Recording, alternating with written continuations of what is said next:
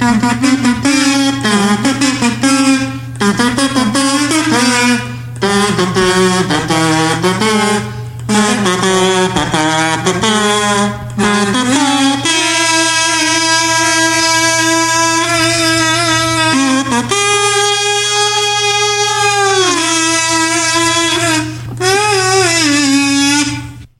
back to Orange Glad. We watched the OC, where we get it. The baffled king is composing Hallelujah. I'm Sarah. You didn't think that was funny? You didn't. That was maybe the worst one that I've done. I'm Sarah. That's Evan. He doesn't think I'm funny. Oh, I think you're wonderful. I'm just so I'm torn. I'm broken up. I'm just devastated. You're devastated because of the emotional content of this here episode of the OC. Yes, I am broken down. Wow, I'm a shell of my former self. Okay, I'm half the man I used to be. Do we have any news items? We haven't even said which podcast. Oh shit! Yeah, sorry. Do it. This is professionalism. We have thought this whole thing through. Consummate professionals. Consummate professionals. This is the podcast called Orange Glad. We watch the OC, wherein we watch and talk about every single episode. We've got 4 more years of this. Maybe 3. Of seminal 2000s television. The OC. The OC. That's OC. That's the one. The one. The one in California. Since we are going to be... Okay, what? It's going to have a... it'll be the somethingth anniversary. The 20th anniversary. For 30th anniversary? 20th. I don't know. Yeah. You shut up. You're not introduced yet. Anyway, I'm wondering if they are going to reboot it because they're rebooting goddamn everything. Adam Brody is much too classy for a reboot now. And Rachel Bilson has run her mouth too much to anybody actually wanting to be involved. Oh, yeah? I think so. Well, I mean, they could just recast all the characters and just start it from scratch. Do you know how well that went with Josh Schwartz's other property, Gossip Girl? They tried to reboot it? Yeah. And did it go really well? No. Sorry, it's been a while since we used this microphone. I'm gonna... What are you doing? There we go. Okay. There we go. Great. Excellent. Do you have any news items? We have a very special... No, we don't yes, yet. We do. No, we don't yet. I don't have any fucking news. We have a guest. We don't want to keep them forever. The UPS is going to go on strike, which is going to be pretty great. You're not doing the news song.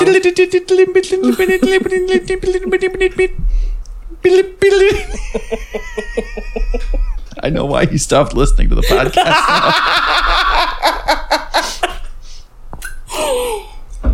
Yeah, UPS is going to go on strike. I'm pretty stoked for them. Hope they get a fair contract. I don't care about getting packages. I send things out USPS anyway. Oh, you care about getting packages? Oh, no, I guess I do, since it's a big part of the business that I'm in. But no, that was like a dick joke. God damn it. I mean, yes, big hard packages. Big, thick. Damn it. Fuck. Okay, fine. That's it. Are you nervous? Do you want to look cool in front of our guest? No, there's no way I possibly could. Evan. We'd have to be completely reintroduced as people, and I'm pretty sure I'd fuck it up immediately anyway, so. Evan, talk about our guest. Okay, we do have a guest in studio today.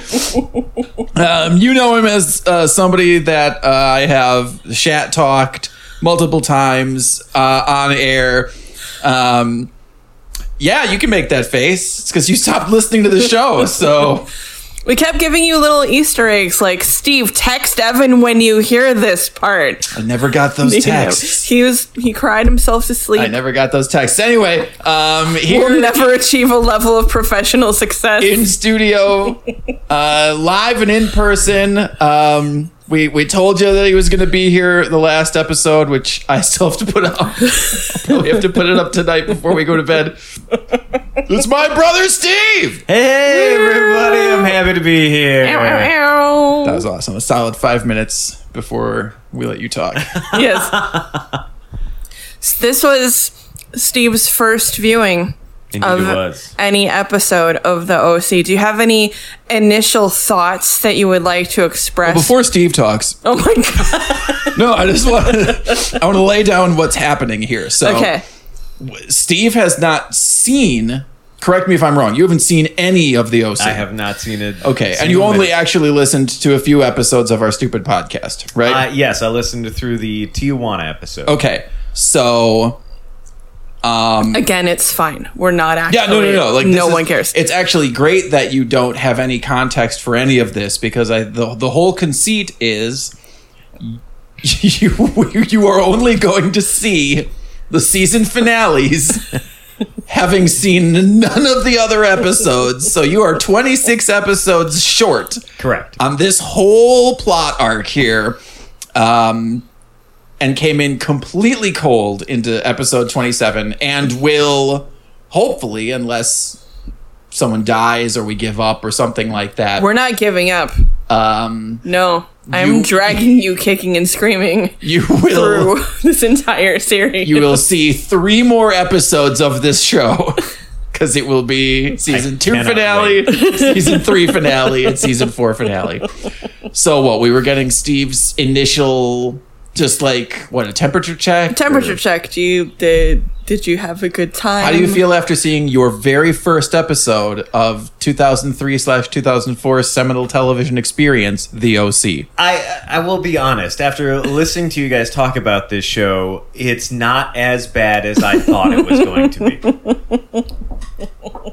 Does that qualify as high praise? That's all we can ask for, baby. I mean, there were some definitely cringeworthy moments in this episode, but overall, it wasn't terrible. High praise. High praise. Would you? So let's say it's 2004, right? Go back to when you were 23, 24? 23? 23. Yeah. Okay, where were you working? Were you working at Coke? No, I was in Madison at the Wisconsin Physician Service. Data entry. Oh, you were at WPS. Indeed, I was. Okay, in Madison, Wisconsin. Yeah. So, say you came home from a tough shift of data entry at WPS, Yeah. and you turned on the television, and it was a brand new episode. It was the 27th episode of this television show. After watching that, would you have gone, ooh, I'm going to watch season 2 when it airs, or I'm going to try and catch up on previous episodes of this that I missed? Absolutely not. No way. I am shocked that this show got picked up for a second season, much less a third or fourth. Well, Paris Hilton did star in one episode. Guest starred. Guest starred. Of this first season that I missed? Yes. I'm sad I Yes. missed that one. Again, I'm And- so curious what the fucking production schedule of this thing actually was. Yeah. I'm dying to know because like she wouldn't have gone on a show that they didn't think was going to be something, right? Would she? Paris Hilton was really into just kind of doing stuff like for shits. I think this was around the time when she was in that horror movie, House of Wax. Oh my I god. forgot about that Good one. memory, honey. Oh, wow. Thanks. So I think she might have been perhaps healing from her trauma at boarding school Perhaps. and getting into acting. That's my theory. Sorry, I'm trying to unwrap this cord a little bit. Everything all right over there? Yep. Okay. Professionalism. I have so many questions. I mean, not having seen a single episode Yes. before this season 1 finale, I don't know if we can just get right into it. Who was that lady? after the fourth or fifth episode, I had no idea this lady was not in any of those episodes, as far as I am aware. She was in a handful towards the end of this first season. So the conceit of this show is poor kid lives with a rich family. Yeah. So that character is Teresa. She is from the poor side. She's from Ryan's past. Ex-girlfriend or Yes, they dated. And Misha Barton was not happy about it. why is she? Did the Coens also adopt? No. There was a plot point of her being abused. Okay. I have so many things to say about this character. I'm sorry. It's fine. Infuriating for everybody who's actually watched all the episodes. It's A of all, no one listens to this except for Kathy sometimes, and then she texts us, and it's great. Teresa is canonically 17 in the and her whole arc was she was getting married to At 17. to a 24-year-old. And she has cold feet about the wedding and the impending marriage and chooses the guy, the 24-year-old, over Ryan after having like a arc in the OC. So he's the better choice, the 24-year-old, who is Eric Balfour, who was seen in 2 episodes and then went on to 6 Feet Under. I'll have to take your word for it. Yes. I'm not familiar. So he was in 6 Feet Under. He just got cast in that, so we never see him again. I see. But so then they decide that he's abusive. Oh. Yeah, what? Editing this is going to be a lot of fun. They did the reveal where a few episodes ago. Are we allowed to talk about other episodes Steve hasn't seen? If Steve has questions, we are allowed to fill Steve in. Did he ask explicitly about? Oh my God! Stop gatekeeping information. Okay. I'm assuming all of your listeners will understand everything that I know. All of them. They're all Belgian. They don't understand shit.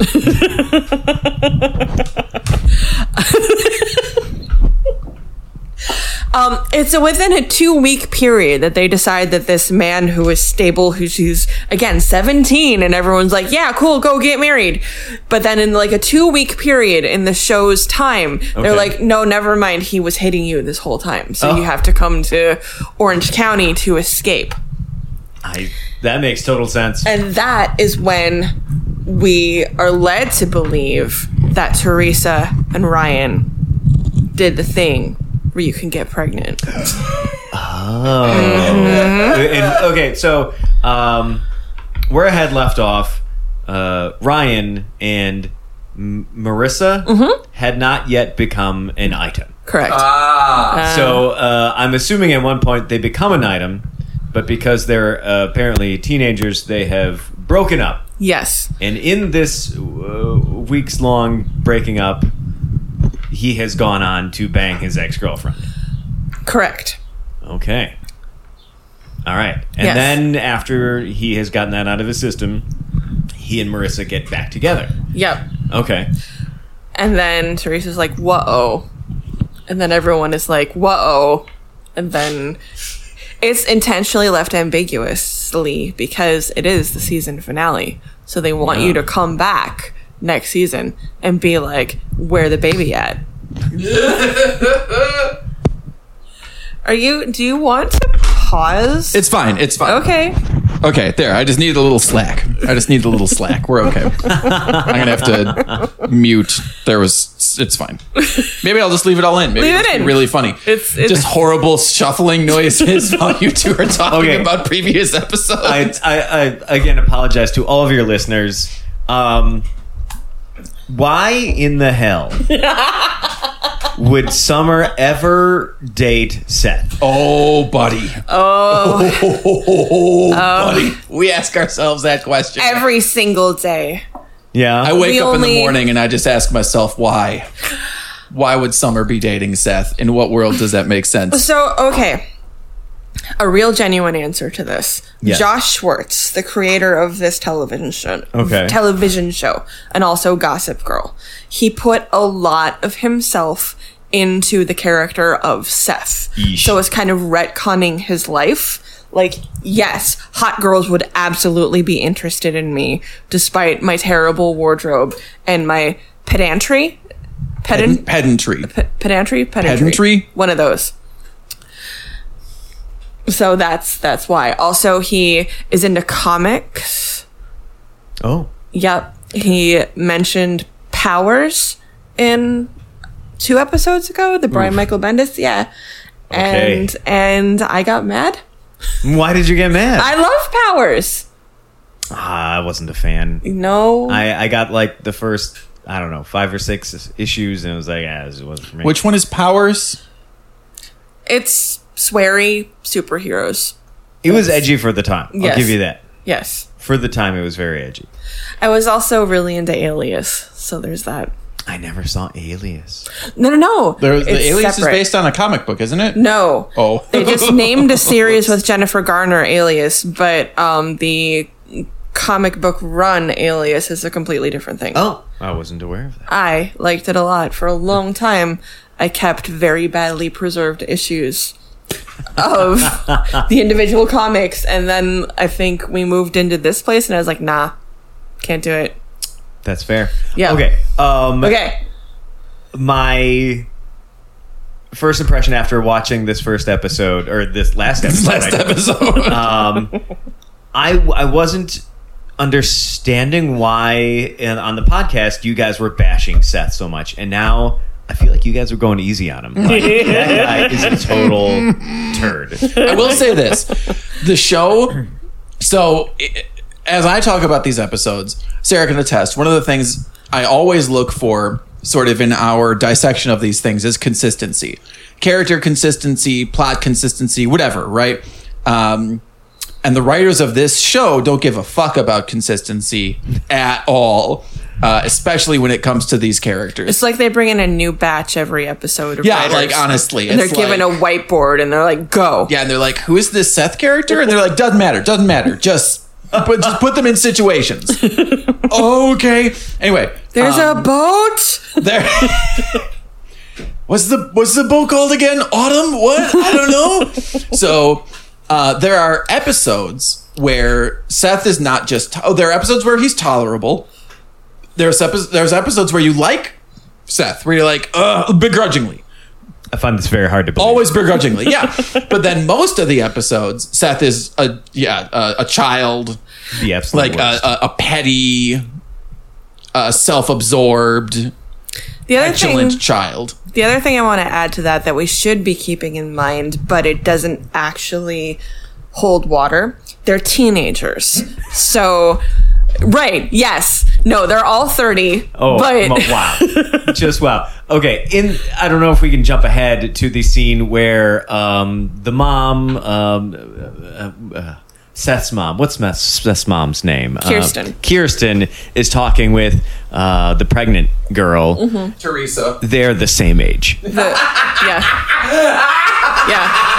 And Teresa remarks, but I'm in high school or whatever, and I think I had to stifle a laugh because they're She's clearly like dabbing at her crow's feet. But some of their behavior is, I think, intended to be shitty because teenagers are shitty to each other and to their parents and to their whatever. But it doesn't hold water because sometimes the show wants the teens to be adults. And then they also want them to be teens. Like, this episode is sort of a perfect example. I feel like we're going to be bouncing back and forth, so timeline probably doesn't actually matter a whole lot. Yeah. We can fall into our typical routine if we want to at some point and go beat by beat, but I will say this. This episode is a perfect example of the teens being simultaneously, choosing actions like a real idiotic teen would do, right? Vis-a-vis keeping a pregnancy. Like, that's a very realistic thing that a stupid teen would do. But then additionally, giving the Ryan character way too much credit. Because, like, a typical teen boy would be like, oh, you're leaving? Sweet. I don't have to worry about this child I may have fathered. Awesome. I can go back to my life as a carefree teen with my cute girlfriend and smooch her all summer long and not worry about you. Sorry about that baby. Bye. Like, that's what a real fucking teenager in Ryan's situation would have done. But they made Ryan like, ooh, this actually adult responsible character in this episode. That's like, oh, I guess I have to go be a teenage dad. Like, but would he do that though? No, he wouldn't do that though. His choice makes sense if his character had been in therapy for 30 years.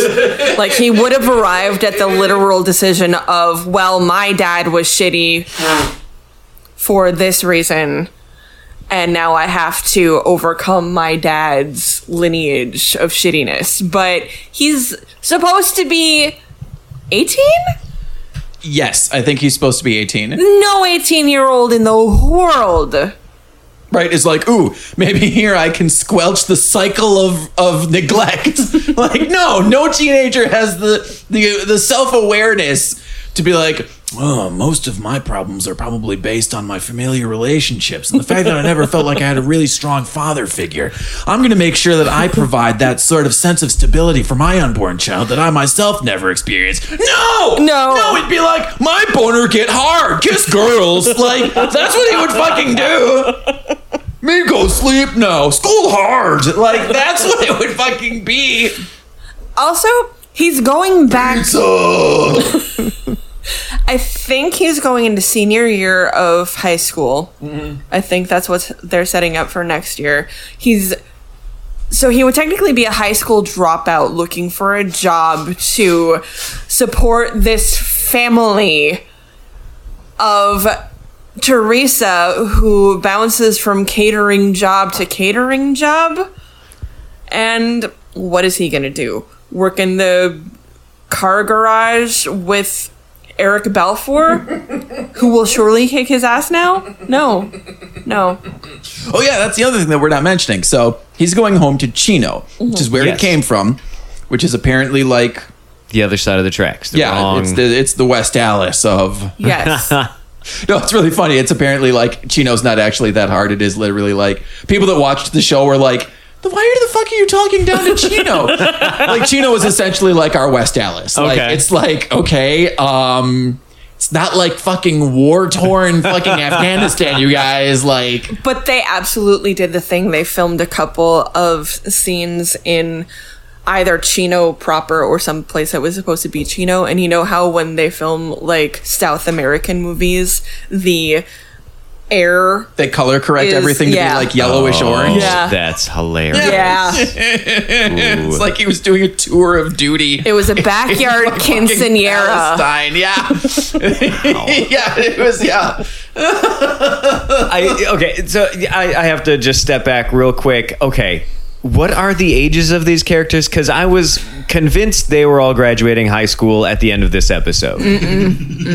No, They're all canonically going into senior year. They are juniors going into their senior year after this summer. Yes. This makes no sense. Yeah, no, I believe Adam Brody was 20 when he filmed, which it makes sense because, like, he hasn't grown into his torso yet. We talk about his torso all the fucking time. He had, like, one pube on his chest the one time that he took off his last shirt. Episode. Yeah, it was great. Evan was super excited. Ben McKenzie is 24. Misha Barton is between 17 and 19.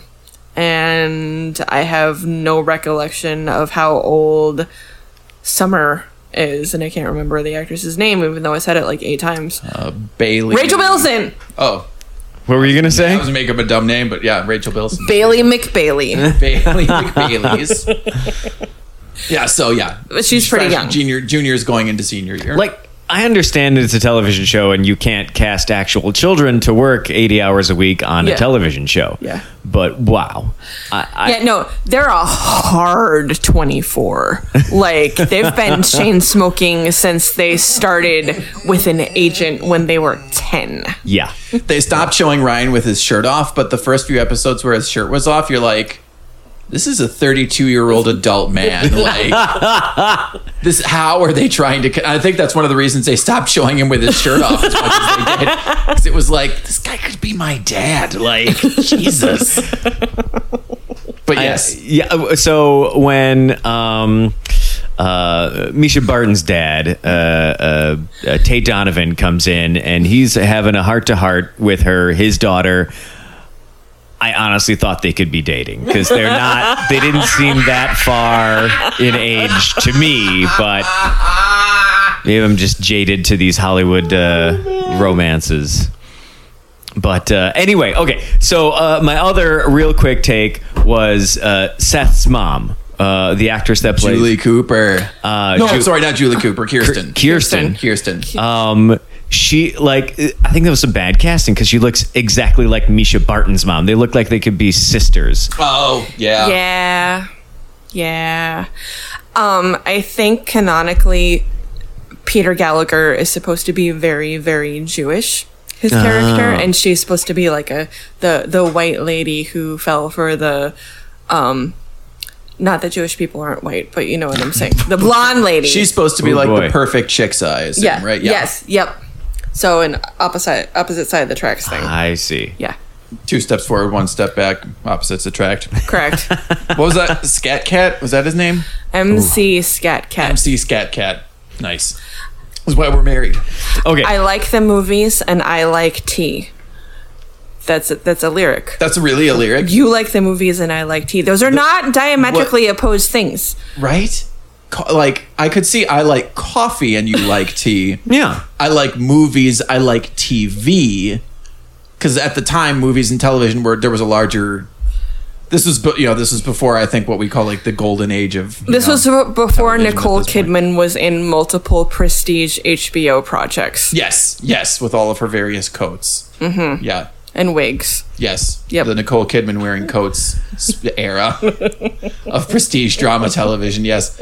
Okay. So thank you for your hot takes. Let's go beat by beat, scene by scene now. And let's break it down like we typically would. You can ask for context. You can give us your thoughts on things, how scenes sort of rubbed you, if you were curious about things as characters were face acting and you didn't understand necessarily why they were face acting. You know, this will be great.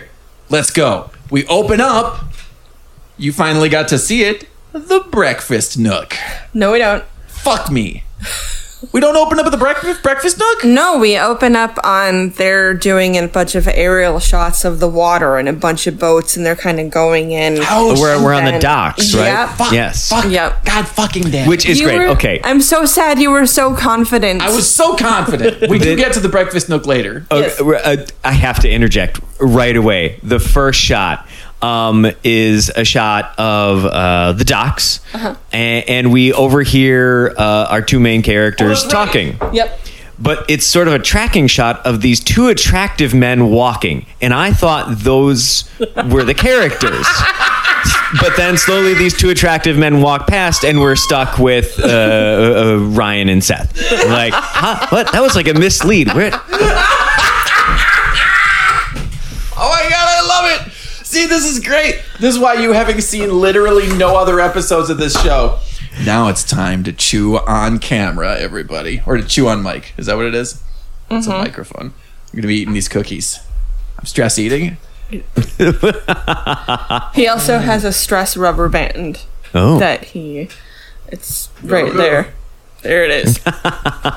Okay, so they're talking about baby names, potential baby names for this unborn child of Teresa. You can have some of the cookies if you want. And I think the only thing I remember is Seth suggesting Thor. And I was like... Oh, that makes sense. Okay. It's not funny.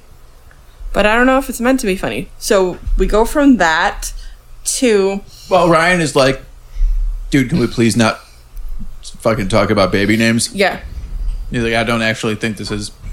I'm not actually stoked about the circumstances that my life are leading towards. But it's a practical conversation because they are, in fact, waiting for Teresa at a beachfront pregnancy That was great. That was like next to the ice cream and fudge shop, moccasins, right there on Planned the boardwalk, Parenthood. right there, you know? No, it's not even a Planned Parenthood, probably. I bet canonically it would be one of those places, the pregnancy centers, where they're like, but do you really want to abort your baby? Right. But it has Sure. a heartbeat. But do you want to see the pictures of like a seed from a watermelon? Because that's how big your baby is. Wouldn't it be cute if it was a tiny watermelon seed baby, etc.? Sorry, I let that go for too long. I liked it. Thank I liked you. every second of it. Thank you. So this was the introduction. What was your take on Seth in this initial conversation? Did you even know who he was? I just from listening to the conversation, I had kind of gathered the character dynamic of tough kid new in town and nerd happy to have anybody to talk to. Okay, that's great. That rubs me really the right way. That you could tell immediately just from their energy that it was Ryan and Seth. Oh, that's yeah. great. So this conversation, I'm sorry, I really want to get Steve's thoughts on this. No, get him. This initial conversation, Seth is like, well, what if we name it Thor? What was your initial thought about Seth? I really didn't have much to think about him yet. I mean, his character hadn't quite come through at that point. We need to come up with a scale. Definitely, like I would say, by the next scene where they're meeting Teresa, was it on the boardwalk or whatever? Like where he just tries to pepper in these awful jokes. Yeah. Oof. Yeah. He is trying way too hard. It's just swing and a miss each time. Okay, so we need to come up with a scale here. The scale of Seth insufferability. Yes, because I want to know. Okay, but I want it to be more of a Kinsey thing, right? Where if you're a 0, you're totally neutral. And I want there to be positive and negative. Okay. So we'll just have it be down to -10, up to +10, 0 in the middle is totally neutral. This is too hard. No. Steve will be able to follow it. Steve went to art school. So Yep. I'm with when you. you first saw this initial conversation about baby names, you're truly at a 0. Truly. You're like, yeah. oh, I recognize that Seth. Yes. But I have no opinion of it Yeah. yet. Okay. Teresa comes out. And they cut immediately from that back to the breakfast nook. They're doing the thing where they're like, we're not going to tell you what the decision is or what she says when she comes out of the pregnancy office. Now there's going to be a new scene. Intrigue. With a big cotton candy in her hand and some Cracker Jack that she won in the Planned Parenthood. She shot the clown in the mouth or whatever the fuck. That's how they take the pregnancy test. She has to piss in this clown's mouth until it fills and bursts the balloon. They gave me a free Tails plushie. So, okay, we do get to go to the breakfast nook. Yep, and Kirsten is on the phone about the food for the rehearsal dinner. This is a running thing about Caleb's character that you wouldn't have picked up on. But throughout the season, it is established that he does not like cilantro. So Kirsten is yelling about, if there is one piece of cilantro that touches my father's lips, he's gonna projectile vomit and then fire you. And then Sandy comes in and is like, oh, someone give me some cilantro. Right. Like, So one of the things I love about Sandy is he hates Caleb so much. He will do anything. Sandy in is his Peter power. Gallagher. Yeah. Yes. Sandy. Okay. And Caleb is grandpa. Correct. Australian Okay. grandpa. New Zealandish grandpa. Oh, thank you. Kiwi grandpa. Kiwi grandpa. So Kiwi isn't a pejorative, right? They like the word Kiwi. I believe so. Okay. So Listeners, this is where we ask for audience engagement and get none. slip into our DMs at oygwwtoc.tumblr.com. Okay. The thing I love about Peter Gallagher and Sandy is he hates Caleb Nichols so much he will do anything in his power to go out of his way to make Caleb Nichol miserable. Yes.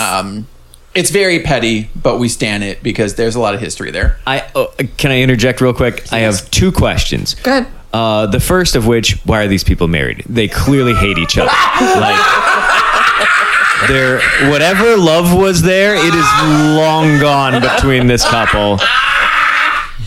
But they're smooching on each other towards the end of the scene. What do you mean? It was very awkward. He was basically like, I hate your dad so much. I want to dance on his grave. And she's like, but what if I give you a BJ? and he's like, oh, I do like BJs. All right. Well, I guess no divorce for you today. I love when he walks it back, right? She's like, oh, what if I put my hand in your pants? And he's like, well, maybe I'll just flay your dad alive. And she's like, what if I touch the tip? He's like, maybe I'll just poison him. And she's like, what if I coax a little pre-cum out? He's like, fine, I'll shoot him in the back of the head. Like he's slowly walking it back. An earnest answer to this question is I think she kind of canonically hates her dad too. So they're kind of tied to each other in that way because she cannot outwardly express it because she works for him. Daddy issues. Yeah, but the show is also all about daddy issues in a lot of ways. And this episode, I think they really sort of they hammer that nail in there, like daddy issues. It's really interesting to me that you think the dynamic between Sandy and Kirsten is that they hate each other. That's fascinating. I mean, that's how it comes off, is incredible. Yeah. I love this. And then, the second question I have, and this was brought up sort of on the previously on, or no, was it? I don't know. From what I have listened to those first couple episodes of the podcast, Sandy is a lawyer. Why does he also have a restaurant? Is this a lawyer restaurant? God, what's the last episode Sandy did lawyering of any kind? Oh, God. Was it the one where he counseled Teresa about leaving her abusive boyfriend? I guess, but that's technically... not even like... No, that's technically lawyering because I saw from a lawyer on TikTok that... the second that you offer someone legal advice, even if it is in an informal or unsolicited setting, they can turn around and say, well, you're my attorney now. So technically, okay, so that was how many episodes ago? Like 3. Okay, so before that, so once upon a time, when's the last time we saw him in an office doing like, lawyering? Like, I'm preparing documents for a legal case. Was it when he was suing Caleb Nickel? Yeah. That was like... episode 8. So he's ostensibly a lawyer, but he has not been a lawyer in a pretty good long time. Like this episode, he's going to be a restaurateur. The next episode, he's going to be a filmmaker. Sandy tries. Now that's a show I would watch. No, he started out canonically as a public defender, which is how he ran across Ryan and was like, I'm adopting you now because daddy issues in reverse. You're like my son. I see you. Sonny issues? Sonny issues. Sure. And then he gets like butthurt because his wife makes more money than he does, so he takes a corporate lawyering job. And then he decides that is not fulfilling enough. And also he wants to bail Jimmy, who has made some terrible financial decisions out of whatever world of hurt he is in. So they decide to go into a restaurant business together.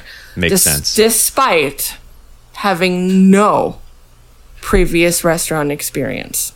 Hearing you read all this back sort of from memory really drives home just how easily glossed over that initial deeply unethical decision of Sandy literally legally adopting one of his indigent clients. Yeah.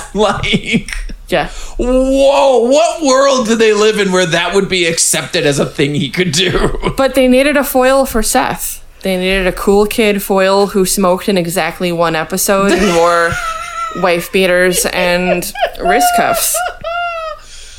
Yeah. So yeah, they bought it's such a long fucking story. It's hardly worth going into. They owned a restaurant for a single episode. It took like 7 episodes for them to actually get it up and running. For all of those episodes, it was exactly the same partially finished restaurant set that didn't change at all. Didn't two characters like fuck in the restaurant setting or something? I can't remember. I don't remember. No. But the general. So, oh god, do we even bother explaining it? It doesn't matter. It doesn't really matter. We can move on with the episode. The biggest thing that you need to retain about the restaurant that never was is this. Their whole big concept was it was going to feature 2 different kinds of meatloaf, both from recipes from their respective grandmothers. Oof. And 2 different martinis, vodka and gin, obviously, and nothing else. That was literally the whole concept they were building this restaurant on. Brilliant. Would you eat at this restaurant? Absolutely not. What was just out of curiosity, what was the restaurant called? Oh, The Lighthouse. The Lighthouse. Yeah, they never changed it from... No. They were buying the restaurant from somebody who was retiring from the restaurant business. Okay. Yeah. All right. Yep. Fair enough. Anyway, okay, so where were we? Breakfast Nook. Sandy's like, I hate your father so much. And she's like, what if I kissed your face? Yep. So they're making out and whatever, and this is when the kids traipse into the Breakfast Nook. Sandy has to quickly put his hog away so that they don't see it. Kirsten has to pull her pinky out of his urethra like a wine cork. Oh, God. He just, that's what he likes. He likes being pinky sounding. And Well, I hate your father. What if I do what if the earthworm finds the home? That's just your AO3 fiction, Evan. I don't actually think this is a thing about this character. So they traipse into the room. I think this is why Kathy has stopped listening to the podcast. We've driven most of our audience away. It's almost on purpose at this point. Sorry, so the kids come in. If a podcast falls in the forest, does anyone hear it? The kids come in to announce that Teresa is pregnant, like you do before school. You know, oh no, they say, shouldn't you be in school? They all took the day off to find this result from the legit pregnancy center, probably. Oh yeah, this is another thing. So Teresa has not been going to school. She has been out of school for most of the show, even though she is 17, and I don't think it's legal for her to not be going to school. But I could be wrong. Or do you have to go to school until you're 16? How does it work in the state of California? Ooh, I think you can drop out at like 16. Yeah. At least I think in Wisconsin you can. Okay, hang on. Give it a sec here. In the state of California, how long are you legally required to attend school? According to California Department of Education, SAW.gov, California compulsory education law requires everyone between the ages of 6 and 18 years of age to attend school, except students who have graduated from high school or passed the California High School Proficiency Exam and obtained parental permission. Okay, so obviously she has not obtained parental permission, so No. she's just not going to school so that she can be a waitress. But that's also 2023. We don't know what it was like back then. Oh, fuck. Okay, hang on. No! I mean, Do we there's have to? no way they could have known this. In They're the year lawyers. 2004, how long were kids required to attend high school in the state of California? These are the top results. Here we go. A review of California's compulsory education laws. Ooh! Okay, the Williams case. This is from 2004. Let's see. Latest information on the Landmark Superior Court case to provide all students equal access to instructional materials, safe school, and quality teachers. I don't actually think this is what you're looking for. Yeah, no, I don't actually think. Nope. Oh, it was signed into law. I forgot that the gubernator was the governor in 2004. This was signed into law by Governor Arnold Schwarzenegger in July 2004. Oh my gosh, we're in July right now, 2023. Amazing. Incredible. The coincidences never stop. 19 years ago, almost to the day, the settlement would be implemented through legislation adopted. Senate Bill SB 6, SB 550, Assembly Bill 1550, 2727 and 3001. If you get out of here at 10 o'clock, if you have like a hard out, we can fucking... No, it's fine. Is It's fine. California state law a part of the podcast now? Is this a recurring segment Apparently. of the pod? This week in California state law. No, okay, fine. But I think it's a little shady that she's 17 and not in school. Which I want to talk about in the scene coming up. What part of the show are we in now?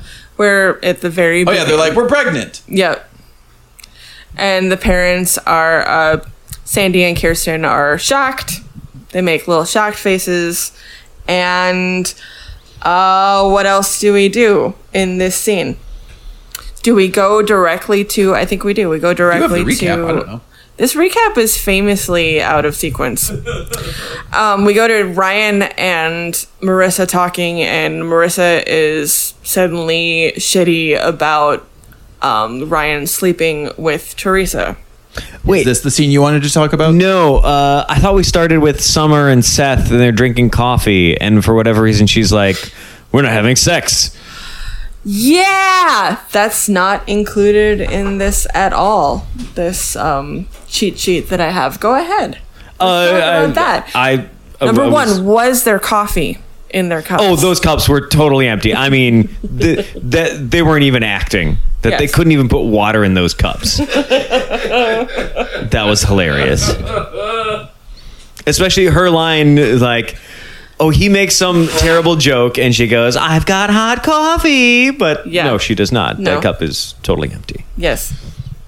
So what were you going to say?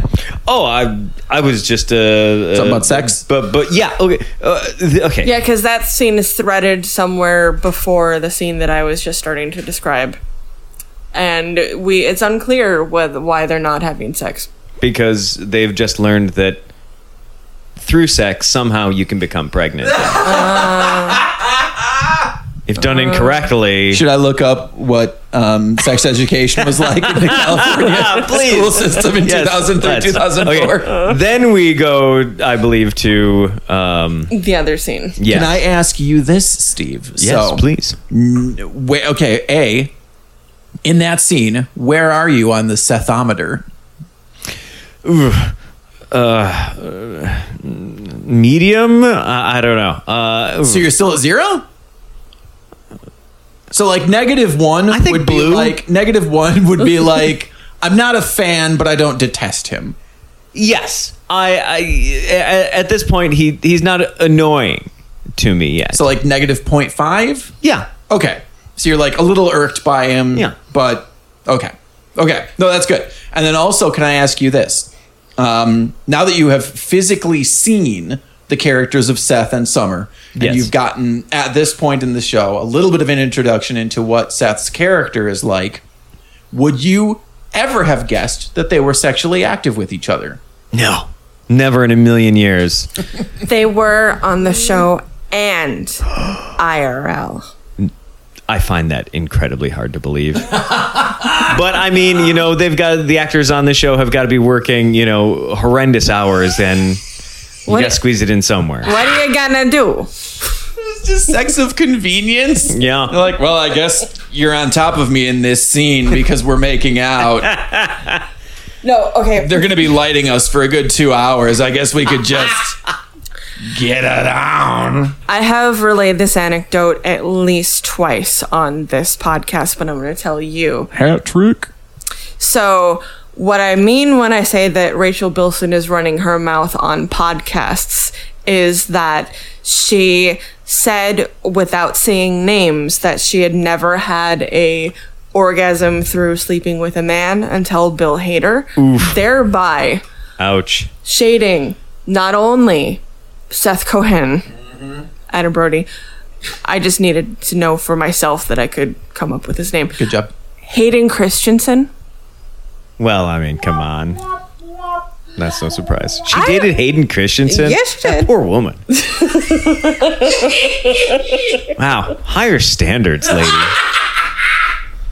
So no one wants to be on a reboot. No with one her. could get Rachel Bilson off No, except Bill Hader. till Bill Hader. Yep. Yeah. So then we move to this the scene where Ryan and Misha Barton are like, well, I can't remember what they're saying. Well, she's like, so she is pregnant, and Ryan's like, yes, and she's like, and it could be yours, and he's like, yes, and she's like, And that's they sort also of shitty that you boned when we were broken up for like 5 minutes. and they also mention the fact that they can't determine who the father is now because it would harm the fetus.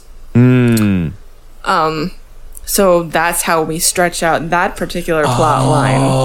Okay. We're not looking up whether that is scientifically correct or not. No, I don't care. No. I care way more about California state law. Yeah. I will look up anything if it's even tangentially related to California state law. But here's the thing about Marissa getting shitty about this. She broke up with him. yeah. She did. Yes. Yeah. She broke up with him. Yeah. What was he dare supposed she? to do except go and have a breakup fuck with his ex-girlfriend, who was also all the fuck over him?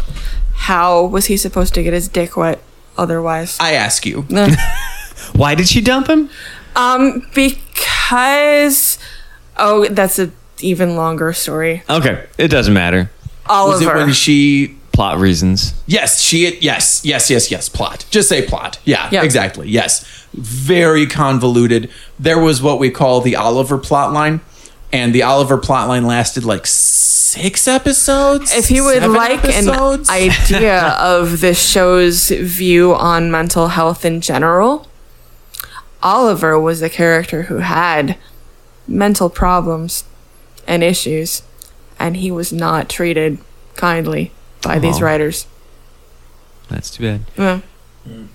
Real quick, I'm sorry to interject again. I have another question. Why do you That's what think you're you're here here? for. Like, what else do you think we fed you pizza and gave you a microphone? So for the season finale, I was a little shocked. I thought somewhere the ex-boyfriend, hunky guy who burned down the building or whatever, was gonna come back. So what happened to that guy? Luke. He moved to San Francisco? No, Portland. Portland. Yeah. Did he also get another acting job on He's also on Dead 6 to Feet Me? Under? Yeah, that's I never actually looked into this, but Chris McCormack, I think is the actor's name. not familiar. Yeah, exactly. I've never seen him in anything. Maybe he joined Scientology.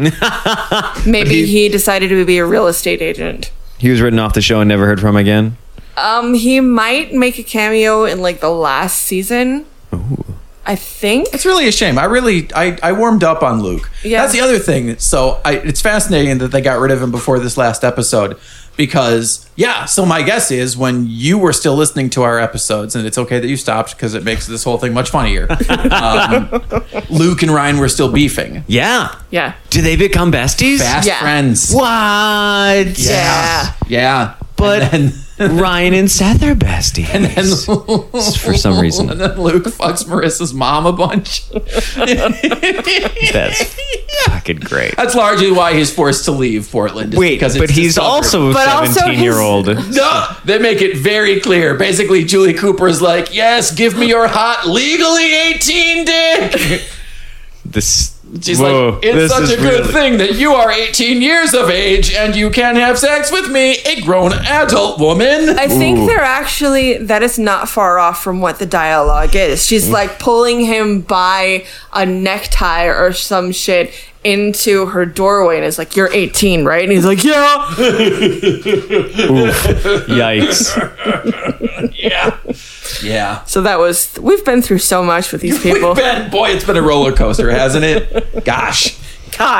Yeah, so sadly Luke isn't going to be. He became sort of like a puppy dog that we just all really kind of fell in love with. He did make mistakes. Mistakes were made, but it's fine. He had floppy hair. I liked him.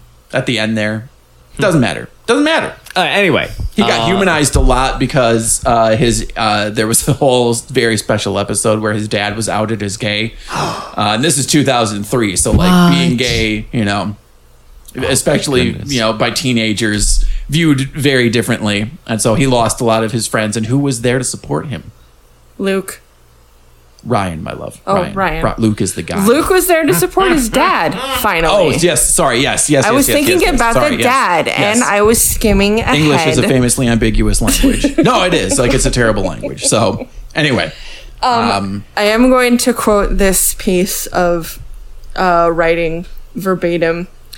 All season long, I have been referring to recaps from AnonymousEagle.com. Thank you, Anonymous Eagle, for doing mostly the work for keeping us straight on the plot, because despite the fact that I watched this 10 minutes ago, do I know what happened? No. Nope. No. It's a mess. It's a mess. It's a horrible mess, It's Okay. jumbled. Amazingly, though, Ryan insists he's dedicated to making things work with Marissa, regardless of who the father of the baby is. This will last approximately 3 days in Newport, or 20 minutes of showtime.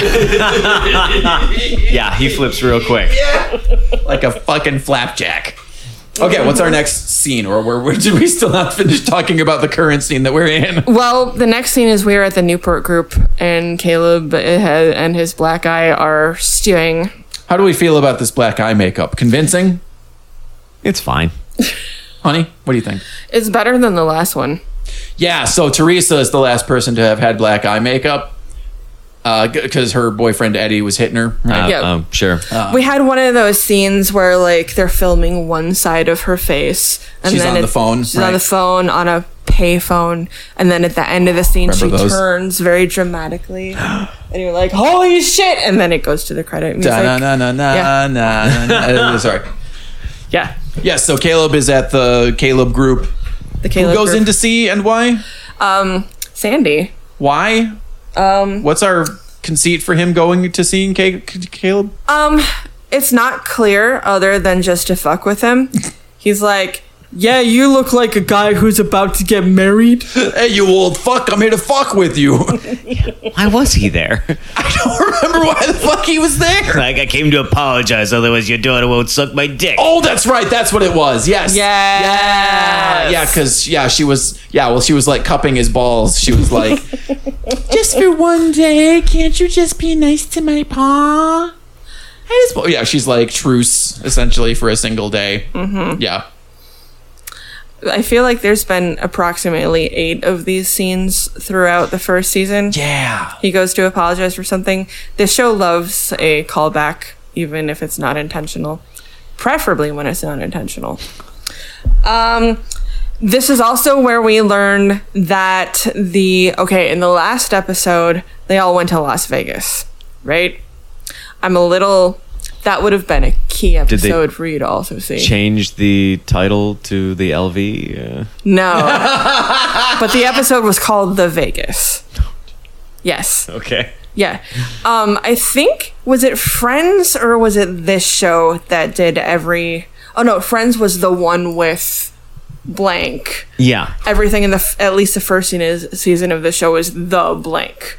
So, Sandy came in and fucked up a deal between Caleb and a guy who wanted to purchase the Lighthouse Meatloaf restaurant. It's a very convoluted story, but essentially, Sandy walked in with extremely big dick energy and was like, "Oh, Caleb, looks like you got yourself a little shady illegal deal here going on. Oh, what if a lawyer were to come in and take a little squat, pop a little squat on your papas on there?" I don't know. That's Wow. essentially what Is it Peter was. Gallagher here? That was incredible.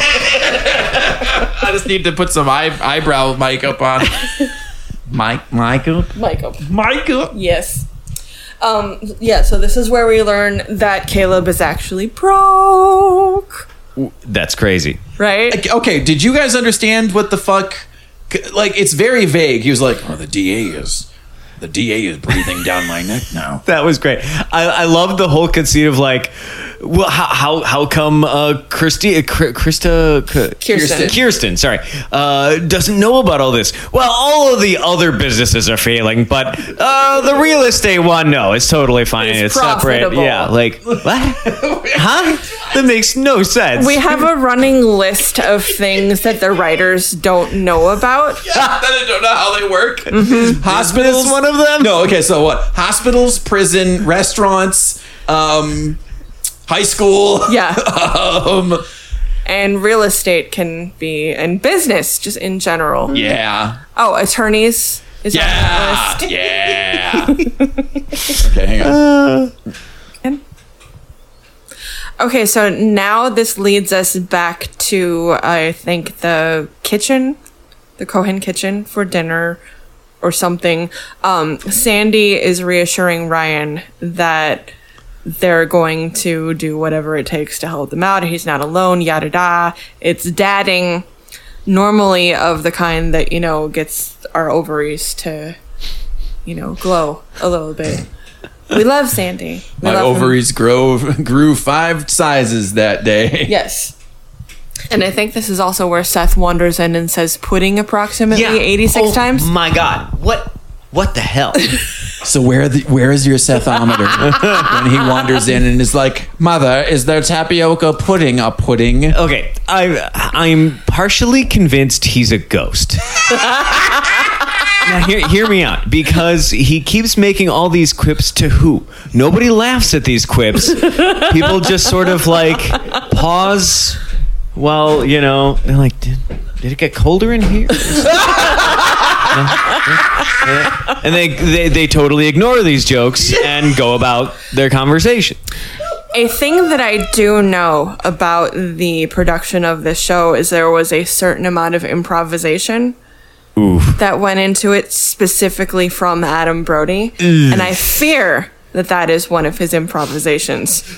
That's why all his co-stars just sort of wait for him to be done. Let's say their next line. So you don't think some union writer put pen to paper and said, Seth enters asking about pudding. You don't think Big Pudding was a sponsor of this episode? Okay. Pudding happens. And what else happens in this scene? Because there's a reason we're in the kitchen. Is it just Sandy's like, we got your back? Right? Yeah. There has to be a larger reason for them being in the kitchen and Seth talking about pudding. Or does it just transition once he puts his head in the fridge? I think it just transitions to Teresa and Ryan talking by the pool or in the pool house or something. And Teresa's like, I know you don't want to have a baby. I understand. I don't think I'm going to have the baby. And we're like, yes, perfect. That's okay. I know the Hays Code was no longer a thing by 2004, but this is a genuine question. Like, what is the code where you could show a pamphlet that said the word abortion? That pamphlet was great. Just like a cartoon prop. Just like. I wonder if somebody still has that prop. God. If they've got it framed somewhere. It was hilarious. This was in episode 27, season 1, The OC, The Ties That Bind. Was it like the Moms United for Christ? Did they like write letters to Fox and be like, you can't say this on air? You're right. And like so at least in my short memory, the very first piece of media I can remember that actually was like pro-abortion as healthcare was Obvious Child. With wow. In 2017? Yeah. Wow. Do either of you remember something earlier than that where someone had a pregnancy and was like, I'm going to abort it? And they were like, cool, that's your choice. It's your body. Abortion is healthcare. It's not a television show or movie, but in Neil Gaiman's Death comics specifically. Oh yeah, I'm literally talking about television or film. But I'm talking about the first time I encountered it as a concept of something that's okay to do. Mm-hmm. So now television or film, do you remember what your first exposure to that idea was? There was where someone said the word abortion. There was this very special episode with Big Bird. No. I don't. I can't think of anything, no. Yeah, for me, it was Obvious Child. Yeah, that's like 2017, right? So and then there was a plot in a show that we watched. I mean, there have been characters who have had abortions, but they're all like sad and regretful. Right, yeah. And Maude was a show in the 70s with B. Arthur and apparently I've never seen it, but apparently her character had an abortion, and it was a huge... That's probably why Jimmy Carter lost re-election. Do you remember if they said the word abortion? I don't. Because, yeah, I mean, it's so striking in this show how they do not say it. They dance around. You know, they say, I don't think I'm going to keep it, right? Like, that's the closest they can say. And it's so upsetting. Yeah. And at first, and I should have known off the fucking bat, I was like, yeah, cool, awesome, good job. We should all their characters should be like fucking applauding you. Like, yeah, that is a very grown-up decision to make. You're right. You're a poor 17-year-old. That would be a massive mistake. That would alter your life irreparably forever. But do you know what? It also makes complete sense that Kirsten is the person to talk her out of it, because she has never faced a repercussion that involves financial decisions vis-a-vis babies or just generally existing in her life. Well, and that's fucking exactly what Teresa says. Are we at that conversation? No, that conversation comes later. Let's talk about that bridge when we come to it. But I want to talk about it now because Kirsten White Lady's real hard. Yeah, do it. And I hate it. Do it. It's fine. Do it. We're doing the heroes and villains thing at the end of the episode, and my villain for this episode is Kirsten because she should fucking know better. She white ladies very hard. Okay, if we're jumping all over, I have to jump to the scene. Yes, the crying? No. Or something else. Something else where she goes to Teresa at work. Teresa, very, very clearly busy at her job trying to make money so she can support this baby. And Kirsten comes in because it ain't gonna be free. Yeah. And she comes in and it's like, Teresa, we need to talk. And Teresa's like, I'm fucking busy. I'm picking up literal pennies off this table so I can feed my child. And she's like, yeah, but I'm here now, so talk to me. And then the other coworker like, Teresa, the register is down again. It's like, she's 17. What? Why is this her problem? Can I talk about an earlier time that this happens in this exact same fucking show? Yes. Okay. So there's an episode where Ryan's mom disappears. Is it the Lobster Shack? No. So there's an episode where Ryan's mom vanishes and sort of just leaves him, right? And that's very early in the season. Yeah. So later on, this is maybe like 2 episodes after Ryan is living at the house. Kirsten hires a private investigator to find Ryan's mom. So he finds her. She's working at a diner, and Sandy goes to talk to her. Laundromat. Is it a Yes, you're right. I'm so sorry. It's a laundromat. And it's exactly the same thing. So the scene in that episode opens with her being... she's being accosted on all sides by customers. She's trying to fix a machine. She's super, super busy. Sandy comes waltzing through the door and is like, I found you. You gotta talk to me. You gotta come home, you son. And she's like, I'm a little busy right now.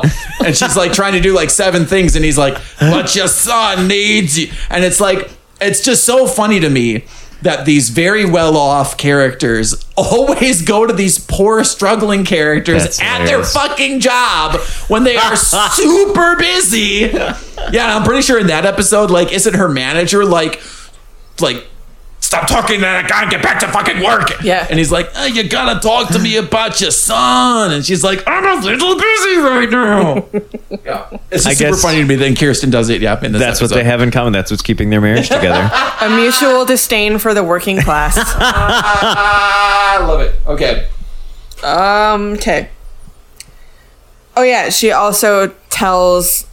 also tells Ryan that she's not going to tell her mom that any of this is happening, which will come up later and is in no way foreshadowing or subtle. Okay. This girl, I realize she's a pregnant teen and that's hard, but the wishy-washiness of I don't think I'm pregnant. I'm pregnant. I'm not going to keep it. I'm going to keep it. No, I'm not going to keep it. Nah, I will keep it. Yeah, all right. I'm not going to tell my mom. Oh, I'm going to tell my mom. I told her. Pick fucking one, lady. Jesus. You're 35. You should have your shit together by now. She practically has a geriatric uterus. Yeah. Yeah. Yeah, you're not wrong. But yeah, I also think Kirsten is going to be my villain. I don't know. Let's see how it goes. Okay, so that scene is done, and the next morning we're on a boat. Oh my God. Motherfucker. Is this the summer? No, this is oh no, we start in the pool house and Seth is telling Ryan that, oh, we were gonna have a cool summer and let's go pay the boat dock fees and get on the boat and blah blah blah. Abel, you're a rich teenager. Don't your parents take care of the boat dock fees? Right? They need some excuse to get there. Yes. That's just it's. But it's so clunky because he was literally like, "Hey, let's take out the boat." Every scene is extreme. Any motivation anyone has to do anything in this show is so poorly contrived. The idea that he's selling this boat that he most clearly did not purchase himself with his own funds, because he's never had a job, correct? Yeah, no, of course not. No. No, absolutely not. I find that hilarious. Unless you count writing comments on early web forum pages a job, because I'm pretty sure that's what he did. Just like before Ryan. I'm torn on the actual gesture of selling the boat, because another thing that we have liked to ding Seth on for these 26 episodes of Seth is he is entirely self-involved and self-motivated. Sure. And this is a very selfless decision to sell your fucking boat and give the money to a pregnant teenager. Yes, It feels out of character. Go. Except for the fact that, like, they're from this very well-off family, and I feel like they could easily write a check for $6,000 or $10 or $50 or $600,000 and not feel it. That's the other thing that I find. Oh God, it's just so painful to watch every single time. So Ryan is the key example of this, right? He is a kid from the wrong side of the tracks. His older brother stole a car, and that's the reason that he was put on the docket in front of Sandy in the first place. Okay? Also, he smoked exactly one cigarette. Yes. So that's not why he was in jail, though. That's not smoking. That's not illegal. But anyway, so like this kid has nothing, right? His family literally abandons him. When he goes home, the home is empty. They have moved out from under him. He has been abandoned, right? He has nothing. Prior to that revelation, doesn't he get like his ass kicked by his stepdad or mom's boyfriend? It or hardly something? matters. The point I'm making is he has nothing, right? Yeah, sure. Nothing. He has the shirt on his back and the tiny funny wrist cuff on his wrist and the puka shells on his neck. And that's it. And his frosted tips or whatever, right? That's all he has. And good luck maintaining those without a job. Constantly, Kirsten was like, I bought you some clothes. And he's like, oh, you didn't have to do that. The work ethic on these children who have nothing, and the fact that they refuse quote unquote handouts at every turn, it's just fucking constant. It doesn't fucking matter what it is. Like, finally, the character of Ryan has come around to the idea that these people are his guardians now, right? And they will support him. It took a long fucking time for him to come around on that. For him to be like, I can buy my own groceries. With what fucking money, you putz? No, you fucking can't. Let them be your parents. There were some really well executed emotional beats surrounding that. Him finding that allowing himself to be supported. They did a good job. Oh, good fucking God. It's so aggravating when she's like, I can't let you do that. Honey, they're millionaires. Yeah, it's like you said, they could give you $100,000. They wouldn't know it was gone. Okay. They'd have no material change to their daily lives. Do you know what at all? Honey, just leave the baby on the front doorstep. Like, fucking literally. It will live a better life in these people's garbage than it will in your fucking house. And then maybe we wouldn't have gotten 4 seasons, because everybody knows that if you introduce a baby into a plot, that plot is that's the death knell for that fucking plot. But okay, do you know what this is? This is an idealized version of poverty. This is every poor person is super humble and super grateful and does not want any of your handouts. I don't want a handout. Yeah. I don't want your charity. They want to pull themselves up by their bootstraps. You're homeless, you Right. fuck. You're a homeless teenager. Jesus Christ. You're a fucking homeless pregnant teenager with an abusive boyfriend And an extremely who's 10 Catholic years older mother. than you. Like, Jesus fucking Christ. Yeah. Yeah, it's like the perfect minority or the perfect, like, impoverished person. I said this before, and I'm being a white lady, I do want to tread really carefully on this reading of it, but I do think part of Teresa's character reading is because she is Hispanic. Like, oh, it makes sense for them to get married at 17 because, yeah. She would never accept their money because those people are such hard workers. Yeah. Okay, I want to back up for a second. Your impression of Ryan was dead on. And throughout the episode, He's been owning this. he is more or less the star of the show, correct? Yes. He is what you would describe as the main character. He's the Bambi. He, if we brought up the script for the show, he says approximately 2 words the entire thing. And the rest is like grunts or mumbles. And it was so I was confused. The eye flicking also. He's really good at Yes. just kind Eye of flicking flicking. his eyes back and forth and like blinking. He just Like- most of his emoting with his blinking. Granted, I haven't seen the entire season, but everybody's bending over backwards to keep this guy around. And the most he can muster is like, this guy? Really? This guy? Oh my God, you're so right. Jesus, I never even thought about it. He's such a non-entity. Like, he's no character to him at all. He played soccer once. He played soccer Yeah? in the one episode that soccer existed Wow. and then ceased to exist for the rest of the show because He it likes- wasn't convenient to the plot. He likes Journey. Does he though? He said he likes Like- Journey. Because he lives in the pool house or whatever, Yeah. right?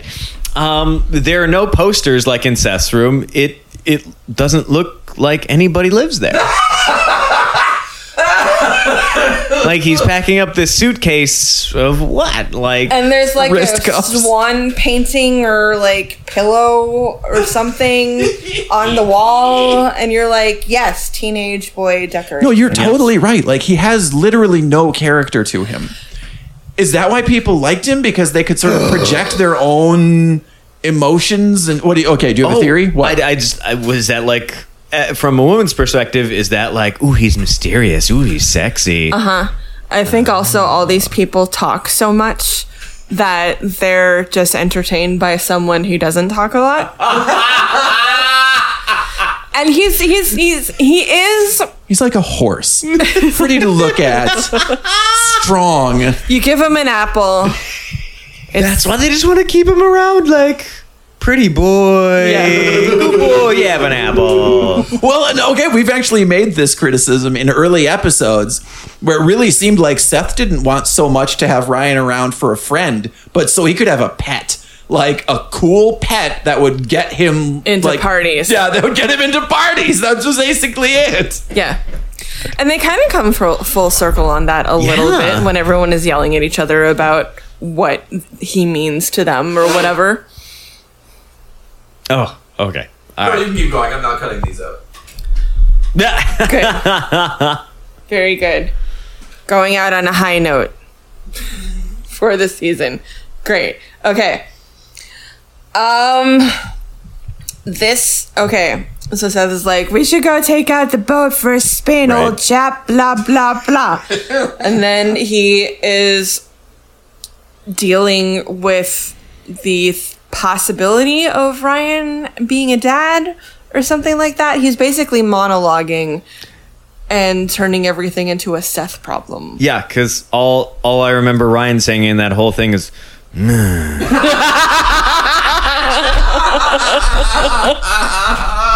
and so that's like, good talk. Next scene.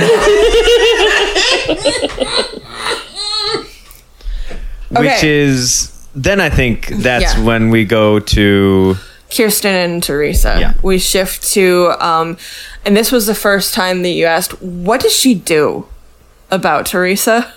You're like, what is her job? Like, bakery?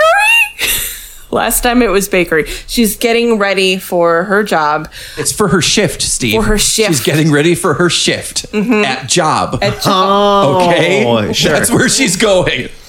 Also, I think it's pretty clear the Adult writers of pregnant- this show do not know how job works. I don't know if Very they all clear. got internships at this studio and then they all just became writers. But like, yeah, I don't think they've held like a job before. No. I don't think they know how they operate. They're all like nieces and nephews of whoever was the head of WB in 2004. Dad, can I have a show, please? Oh, okay. Going back to the white lady syndrome of her, like, Teresa's like, nah, I got it. I'm just going to go to the doctor myself. It's totally fine. And Kirsten is having none of it. Like, no, I'm interjecting myself into your life. So, suck it up. Like, I'm going with you. Like, no, I'm okay. I could really take care of this. Nope. If we were to read this really generously, when you get an abortion, you're really not in a state to kind of drive yourself around. Sure, but at this point, she wasn't. It was just her first check. But she had also offered to drive her to the procedure, and I think they mentioned literal Planned Parenthood in this, which is very interesting. Yeah. But I think this was before the beach restaurant. Yes. Where Kirsten drops the bomb. She has once had an abortion. You guys. Now, again, I love how the way she has to convey that is she's like, I know what it's like or whatever. And then you have to cut to Teresa going, what does that mean? And then the only way that Kirsten corroborates it is by sort of looking down and kind of half closing her eyes. Right. And that's the big reveal. She sort of looks down a little bit and it's supposed to be some big, but it's like, she didn't say anything. Like, it's just, This would have absolutely gone over my head if I was watching this and I was like 15 or something. I think that's the point. Yeah. I think 1,000% that's the point. Yeah. All the fawning teens that are probably making up their core demographic at this point are tuned out Rearranging. because Ryan's not on screen going, Right? Yeah. or doing pull-ups or whatever the fuck he was doing in the earlier episodes. Oh no, in an early episode they had him doing pull-ups in the juvie prison yard. Oh, jeez. I was going to say, at one point, I think he's getting ready for the wedding or something. He's got like a tank top on. I'm like, he's kind of got nice guns. Oh, yeah. Oh, yeah. They have to try and hide those things because, again, he's like a 42-year-old man. You can see the makeup over all of his tattoos or whatever. Anyway. Okay, so yes. She offers to drive her just to the initial consultation. Yeah, again, I think offer is the wrong word. Yeah. Strong arms. Yes. Yep. Absolutely. Yeah. She does the thing where like she like reaches out an arm and it looks like she's stroking Teresa's arm and Teresa's like, you're hurting me. I'll take you, sweetheart. Oh, I don't know if we're jumping around. The scene where Grandpa shows what Marissa's mom, I'm guessing that's Marissa's mom, is the new bride. The redhead. Julie Cooper, yeah. For whatever reason, they're now getting married. When he, broke as he is, shows her their new dream home, which is great. Just the sheer fact that he has apparently no money, but buys this... The biggest castle I've ever seen in my entire life. Well, Steve, the real estate sector of the Newport Group is the only one that's doing well. Right. Yes. That means free house. Free house. I mean, they're realists. That's what that they're means. realtors. So That's how real estate works. Free house. I do love that he bought her love. I mean, just wholeheartedly. Always stand Julie Cooper mostly. Oh, yeah. In literally the episode prior to this one, the one wherein they get married, she was 1,000% down to fuck a male stripper that was at her. She was like about to get in a car with him and just ride him like a pony. Sweet. Julie is out for Julie, and we love it. Yeah. She's never been anything else. She's probably one of the most consistent characters in the entire fucking show. Yes. Because there is only two things she cares about, and they're both Julie. and maybe money. Julie, Not in as much as it serves Julie. Yeah. Oh, fair enough. Okay. That's it. As long as it can make her comfortable. I know we're jumping around, but okay. The scene where Marissa is moving back now in the new empty dream house with Julie. Yep, Julie and Caleb. Is great. The shade that Marissa throws towards her, you know, and Julie's like, I thought you wanted to live with me. And she's all like, that's what you wanted. I'm going to get something from the car. Is great. She, off-camera knowledge, or off this episode knowledge, is she is essentially being blackmailed into living with her mother by Caleb. Which, can I say this again? Okay, I'm going to tell you what the conceit of this blackmail is, and then I'm going to again rail against it a little bit, because now he has given up all of his cards that he could have used to blackmail her to live with him. Yeah. So it was this. Jimmy Cooper, her dad, at one point almost went to prison because he had embezzled millions of dollars from his clients. You heard about that one? That was earlier on, yes. Okay. So he's basically destitute. The only thing he had to look forward to was opening this restaurant with Sandy, okay? Yeah. And it was going to be something that he had to his name, and it was going to be hopefully a way for him to get back on his feet, okay? So they couldn't get their liquor license because at the time, Caleb lied to them and said that it was because the liquor board, the head of the liquor board, was one of the clients that was burned by Jimmy. And so he had a vendetta against him and wouldn't give the Lighthouse its liquor license. Okay.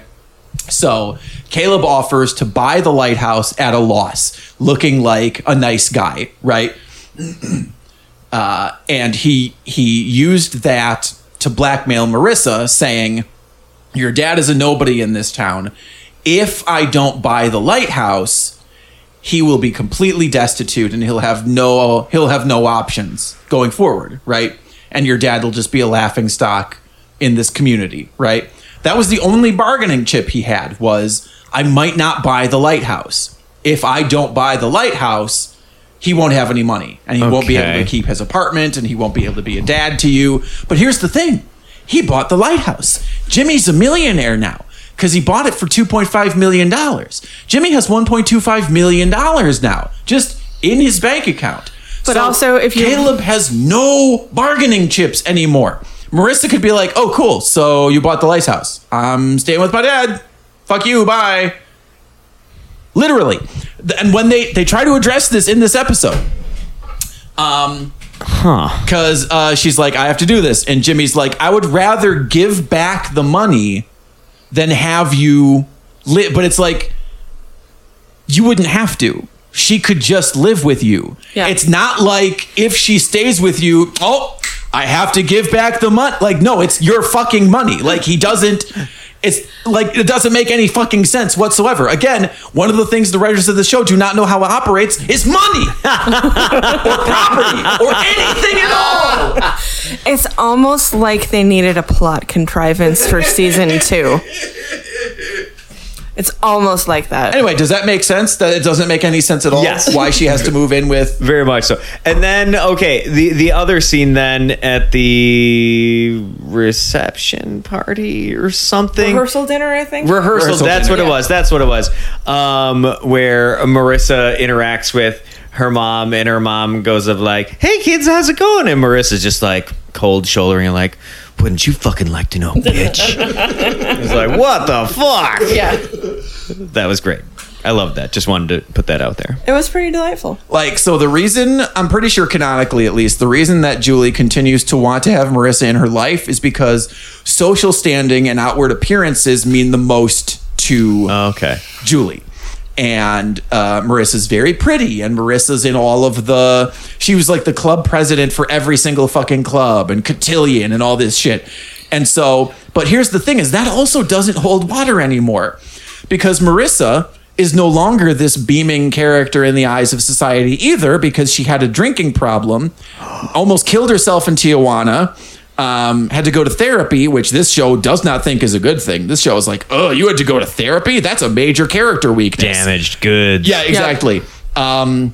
All these things, like, so Marissa is a tarnished, like, person in the eyes of, so it literally makes no sense for Julie Cooper to want to have anything to do with her daughter anymore, who outwardly and visibly hates her, wants nothing to do with her, because again, she fucked her ex-boyfriend multiple times behind her back.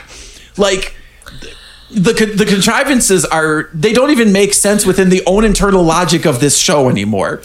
But it does in the larger sense of, in 2003, 2004, there was no alternative to your birth family. There were no, cozy shows about people finding their found family or whatever. No, but so Jimmy, the only she option. Could just live with Jimmy. He's also her dad, and she likes him. Yeah. And now he's a millionaire. Like, but it's not even a thing where it's like his sad bachelor pad of sad. In the episode prior to this one, he's looking at this huge house he's gonna buy. But he still doesn't have a job, and 1.2 million is maybe going to get you half of that house. But even in 2003 money, that's all I'm saying. He's still poor. He's still poor. He is. For Newport standards? Yeah. He's Newport poor. Okay. Yeah. With his 1.25 million, his tawdry $1.25 million. I mean, truly, have $1 million in Southern California and have no source of income to add to that. Sure. How long are you going to have it? Not long, bitch! All right. Oh, real quick, Jimmy is dating Kirsten's sister? Yes. Haley. Correct. How did you glean that? It was in the dialogue somewhere. Okay. I think that's Grandpa also gross makes some because he used to babysit remark. for her. Yeah. That's how he knows them. Yeah. Yes.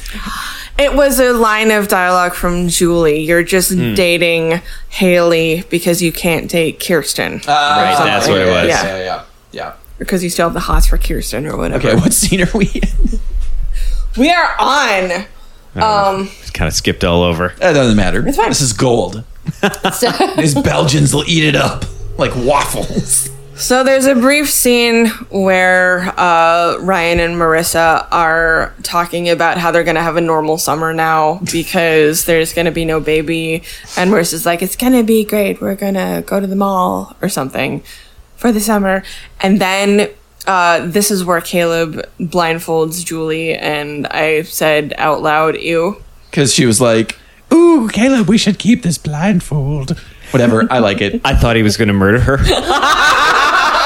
was like, this is the season finale. Like, I don't know what's going on, but we're going to see a murder. Okay. Oh my God. It becomes that kind of show in the season finale of season 1. Right. Oh my God, right? Little do we know he's taken out a life insurance policy on her, and so like to get his money, he needs to fucking kill her. That would be baller as hell. Sadly, that's not what happened. Aw. We gloss over a scene of Seth and Ryan talking about how they want to sail to Catalina with their respective ladies. Well, that was where he shows him Summer Breeze and Yes. like, remember Right, the and thing? he needed to remind us for the end of the episode so we could all remember that he wanted to initially sail to Tahiti. So now Kirsten and Teresa are having dinner somewhere, possibly the country club, possibly the Lobster Shack. It is unclear. There's 2 restaurants in Newport. There's the Lobster Shack and the Supper Club, and that's it. There would have been a third. Of course. Well. R.I.P. Lighthouse. I wonder if guess. Donnie still works at the Crab Shack. I haven't seen him around. No, he probably also went on to 6 Feet Under. Who knows?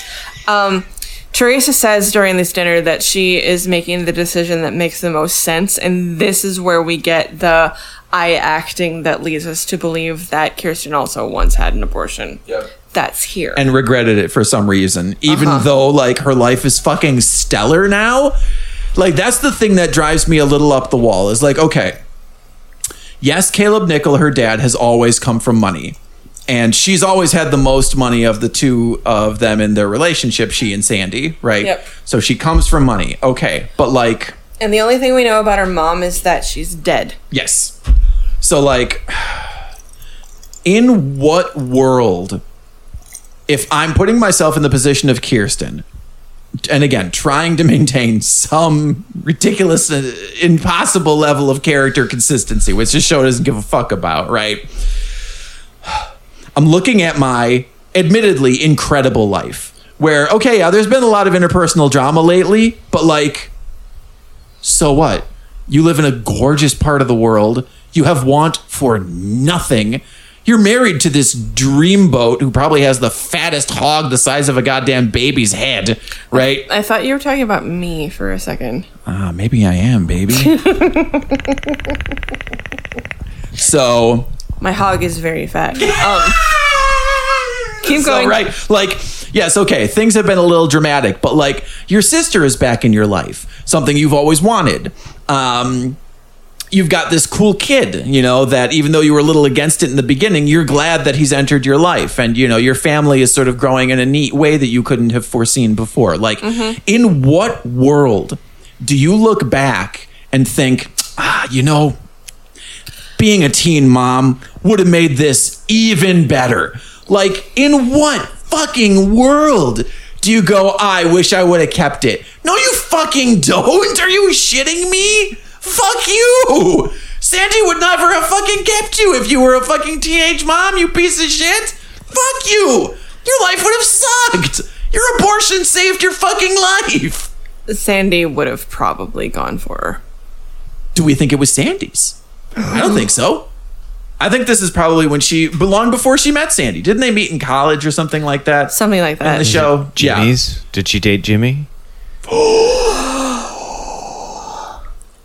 Holy shit, it would have been Jimmy's. Whoa. That is fascinating because Julie Cooper is canonically a teenage mother. Oh, she's the reason. No, yeah. She had Marissa very young with Jimmy, and that's why they got married. That is She's hilarious. like 35 in the show. I know she looks like... She's the only actress that I would say, yeah, she could play the mom. And is not the same age as the kids. That is hilarious. So when they inevitably do the ill-conceived reboot of this show, it's the story of Julie getting pregnant and Kirsten getting an abortion. Both from the same dude. He fucked him in the same week. Oh my God. He got them both knocked up, and one had the good sense to fucking kill it, and the other one was like, well, I guess this will trap me a husband. Okay, I don't know if it's the next scene, but how Kirsten continues with the mope like, I forgot I had that abortion. Rump. They're in the kitchen, and she's all being like, if only I had that kid, you know. And Sandy comes in and he's like, I love BJ's. BJ's are great. He's like, oh hey baby, is it BJ time? And she's like, I'm sad. And he's like, sad, but why? And she's like, I can't tell you. Like, what the fuck scene was that about? What? Technically, the next scene is Teresa packing up all her clothes and saying, I'm going home and having the baby. Right. To Ryan. But yes. Ryan responds, Wait, wasn't there also a scene where Sandy's like angry because he's like, you told that girl. That's the very next scene. Okay. Cool. Sandy is pro-choice. You bullied that girl into having this baby. What? You stuck your nose where it didn't belong, That was and great. now she wants to keep it. She just hadn't made up all her decisions yet. And there's also a... fuck you. It seemed like she had pretty much made her goddamn decision, bitch. It just wasn't the decision you wanted her to make. Yeah. And there's a key piece of dialogue here. Sandy goes, I don't think you have any idea what Ryan is going through. Sorry, hang on. He goes, what? I don't think you have any idea Sorry. what Ryan is going through. Come on. It's the 27th episode. Give me, come on. I don't think you have any idea what Ryan's going through. Yes! Put your eyebrows into it. I'm so proud of you. I'm so proud of you. Fuck you. Kirsten says, no, but I have an idea of what Teresa's going through. Shocker. I love how Sandy's like, what does that mean? And she's like, nothing. And then he doesn't you like to fucking know. I love how the lawyer doesn't litigate that even for a second afterwards. Oh, I guess women are just mysterious. Wop, wop, wop. Oh my God. And I also love how he starts this scene angry, and then she deflects to like, well, have you talked to my dad at all on blah, blah, cilantro? And he's like, oh, yeah, no, we should definitely do it. Like, no, don't let her off the hook that easy. She just dropped this thing that was like, I know what Teresa's going through in a very leading way. And he's like, oh, I guess I won't follow that up with any questions. Not like that was my whole fucking job for years or anything like that. So the person writing this recap is on the same page as you. They say, the implication that his wife had an abortion is new to Sandy, which leads me to believe that the other half of the equation was Jimmy Cooper. I don't expect this to ever go anywhere, though. Sandy's a lawyer by trade, so it's kind of his job to never be thrown off by anything anyone ever says. But this comment from his wife derails him. Yeah. Yep. This is obvious to literally everyone who has seen this show, then. Nope. Sure is. Okay, now we are at the scene where Marissa brings her one box from her cubicle into the new house. Oh my God. The idea that this rich teenage girl has, one paper box full of trinkets or clothes. I also love how everyone is just, did you guys also clock this? How they're just throwing the boxes everywhere? Yeah. They're just like heaving them on the ground like, there might be something fragile in there, guys, but it's like... It's like the opening scene of fucking Ace Ventura. They're just like tossing them on the ground. Every time, I'm sorry, a character storms into this scene. Every time a character walks into scene, because they're confronting Caleb Nickel. Oh no, Julie. They're confronting Julie. And Julie's being a cunt. And they walk in and they're like, fuck you, Julie. And throw the box on the ground. And every fucking one of them does it. What were you going to say? I just love that these people are incredibly wealthy, and this teenage girl has just 4 things that all fit into the trunk of her dad's tiny car, and this is what they're using to move her. Hilarious. What you are not aware of, having not consumed all 27 episodes of this first season, is Marissa is not like other girls. Clearly. I mean, she likes punk rock. Ooh. Oh, you'd never know it looking at all her fucking low-rise tracksuits, though.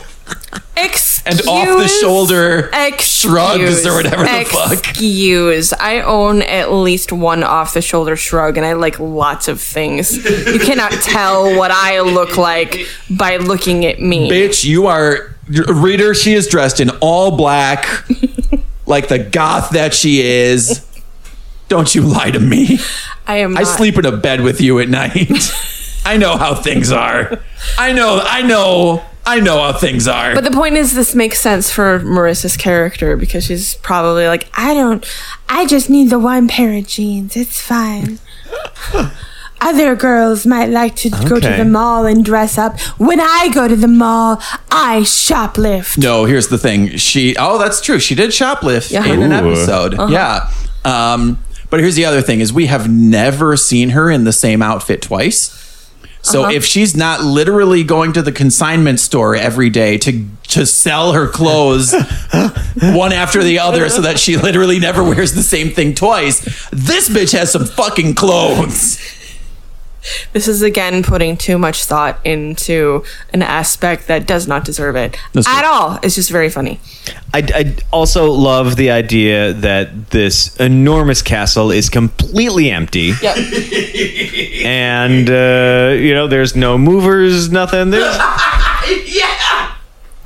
This is how they stay rich. They don't hire people for... You said you'd have to hire extras for the first season of the show. That too! And they'd have to have some kind of, contractual They protection. spent all their extra budget in the Las Vegas episode, is my guess. Yeah.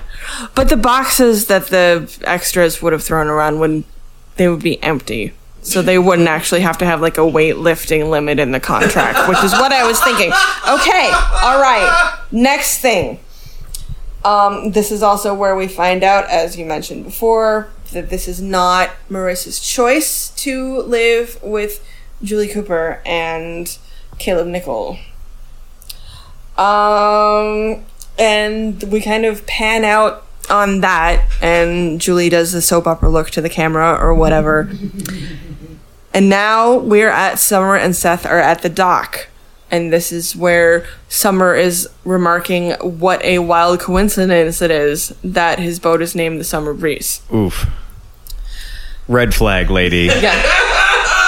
That's exactly what we said. When he You were so on the same page with us. this boat, he had never spoken to Summer. Yikes. Yeah. Oof. Yeah. Oof. Yeah, no, he's a massive loser. This is extremely important to know. Yikes.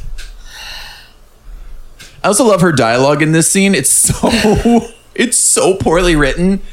I don't know. It's just she's like, oh, wow, your boat's name is Summer. And my name is Summer. Oh my God. And your boat's name is Summer? And That's crazy. So is mine. That's cray. That's cray. Her whole character through this whole episode, I wasn't sure was the same person you guys had described in the first few episodes of the season, where she seems like a strong, capable woman who is very opinionated and knows what she wants.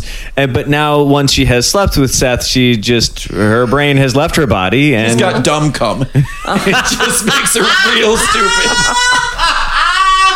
It's infected her.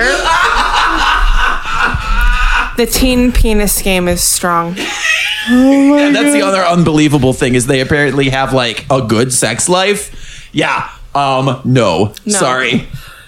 Nope. No. That's someone These two as teenagers. selfish. Someone as selfish and self-absorbed as Seth does not give a fuck about another person's orgasm. No. He just jackhammers away until he finishes and falls asleep on top of her like a fucking corpse. That is how that goes down. And then she is led to believe that that's what sex is. And then does not have her first penetrative orgasm until age 35. When she dates Bill Hader. And here we are. Better late than never, I guess.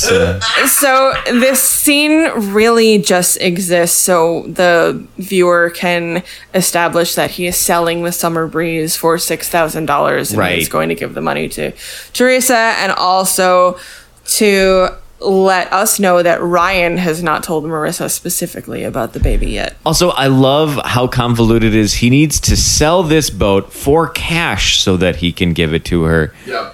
I am positive that he has at least that in his bank account somewhere or under his pillow or... Oh, okay. The only reason he doesn't. They Is because in the Vegas they gambled it away. Yes, he gambled his bar mitzvah money. Yes, which is what he had. Right. And also think about it, at least in this is one piece of consistency. I don't think Seth Cohen would need to have walking around money. I don't think. I think he just gets whatever he wants. Mm-hmm. They have, even though the Range Rover has been totaled twice, they kept giving him the Range Rover to take out to places. Why didn't he sell the Range Rover? Let's give him another one. Let's just give him another one. So now it's time for the rehearsal dinner. And everyone is at the rehearsal dinner. And I think Sandy corners Caleb in the kitchen before the rehearsal dinner. I'm committed to saying this as much as Seth said pudding, apparently. Rehearsal dinner. Rehearsal dinner. Yes. Sandy basically tells Caleb that he's boned. And there's no way out of the current situation with the DA. And now he is poor. And that doesn't go over great. I still don't understand how that works. No, that what makes no sense. What does that mean? Does it mean What he's does it going mean? to jail? Because Here's the thing, like, Caleb is a billionaire, is that right? In the show, or is he just a multimillionaire? I don't think that we give it specific financial parameters. But he's referred to as the richest man in Newport. He's got the money. Okay?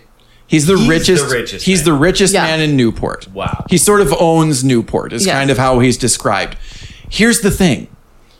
Very, very wealthy people do not face repercussions for anything. Yep. So if the DA is looking at Caleb, that means literally nothing. Yeah. But we're being, whatever, it's television, so it's fantasy. So, okay, in this world, if the DA is looking at Caleb, then somehow they're going to what? Seize all of his funds and do what? Give it to the poor? Like, what happens in this world? Anyway.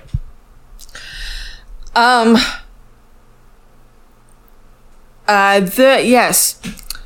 So then we go to Ryan is hiding in the pool house throughout this rehearsal dinner. And this is where Marissa finds him and he tells her that Teresa's going to have the baby and she's going back home and she's not getting back together with Eddie, which is, I guess, a small mercy. I guess. But so that's what happens in that scene. And now we are at the rehearsal dinner, the sitting down to the dinner.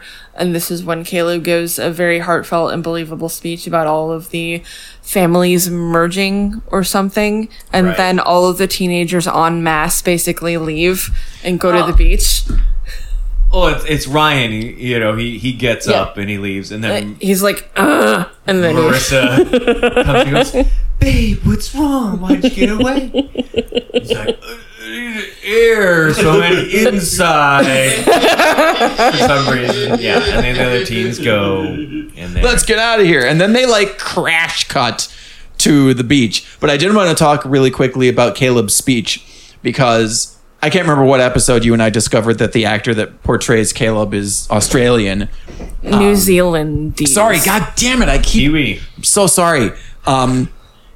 Did you guys listening to him, do you hear any of it at all? Not at all. No, his American accent is so fucking good. It's really And good. that actor to me is just a really good actor. Like, I like the way he speaks. His diction is really good.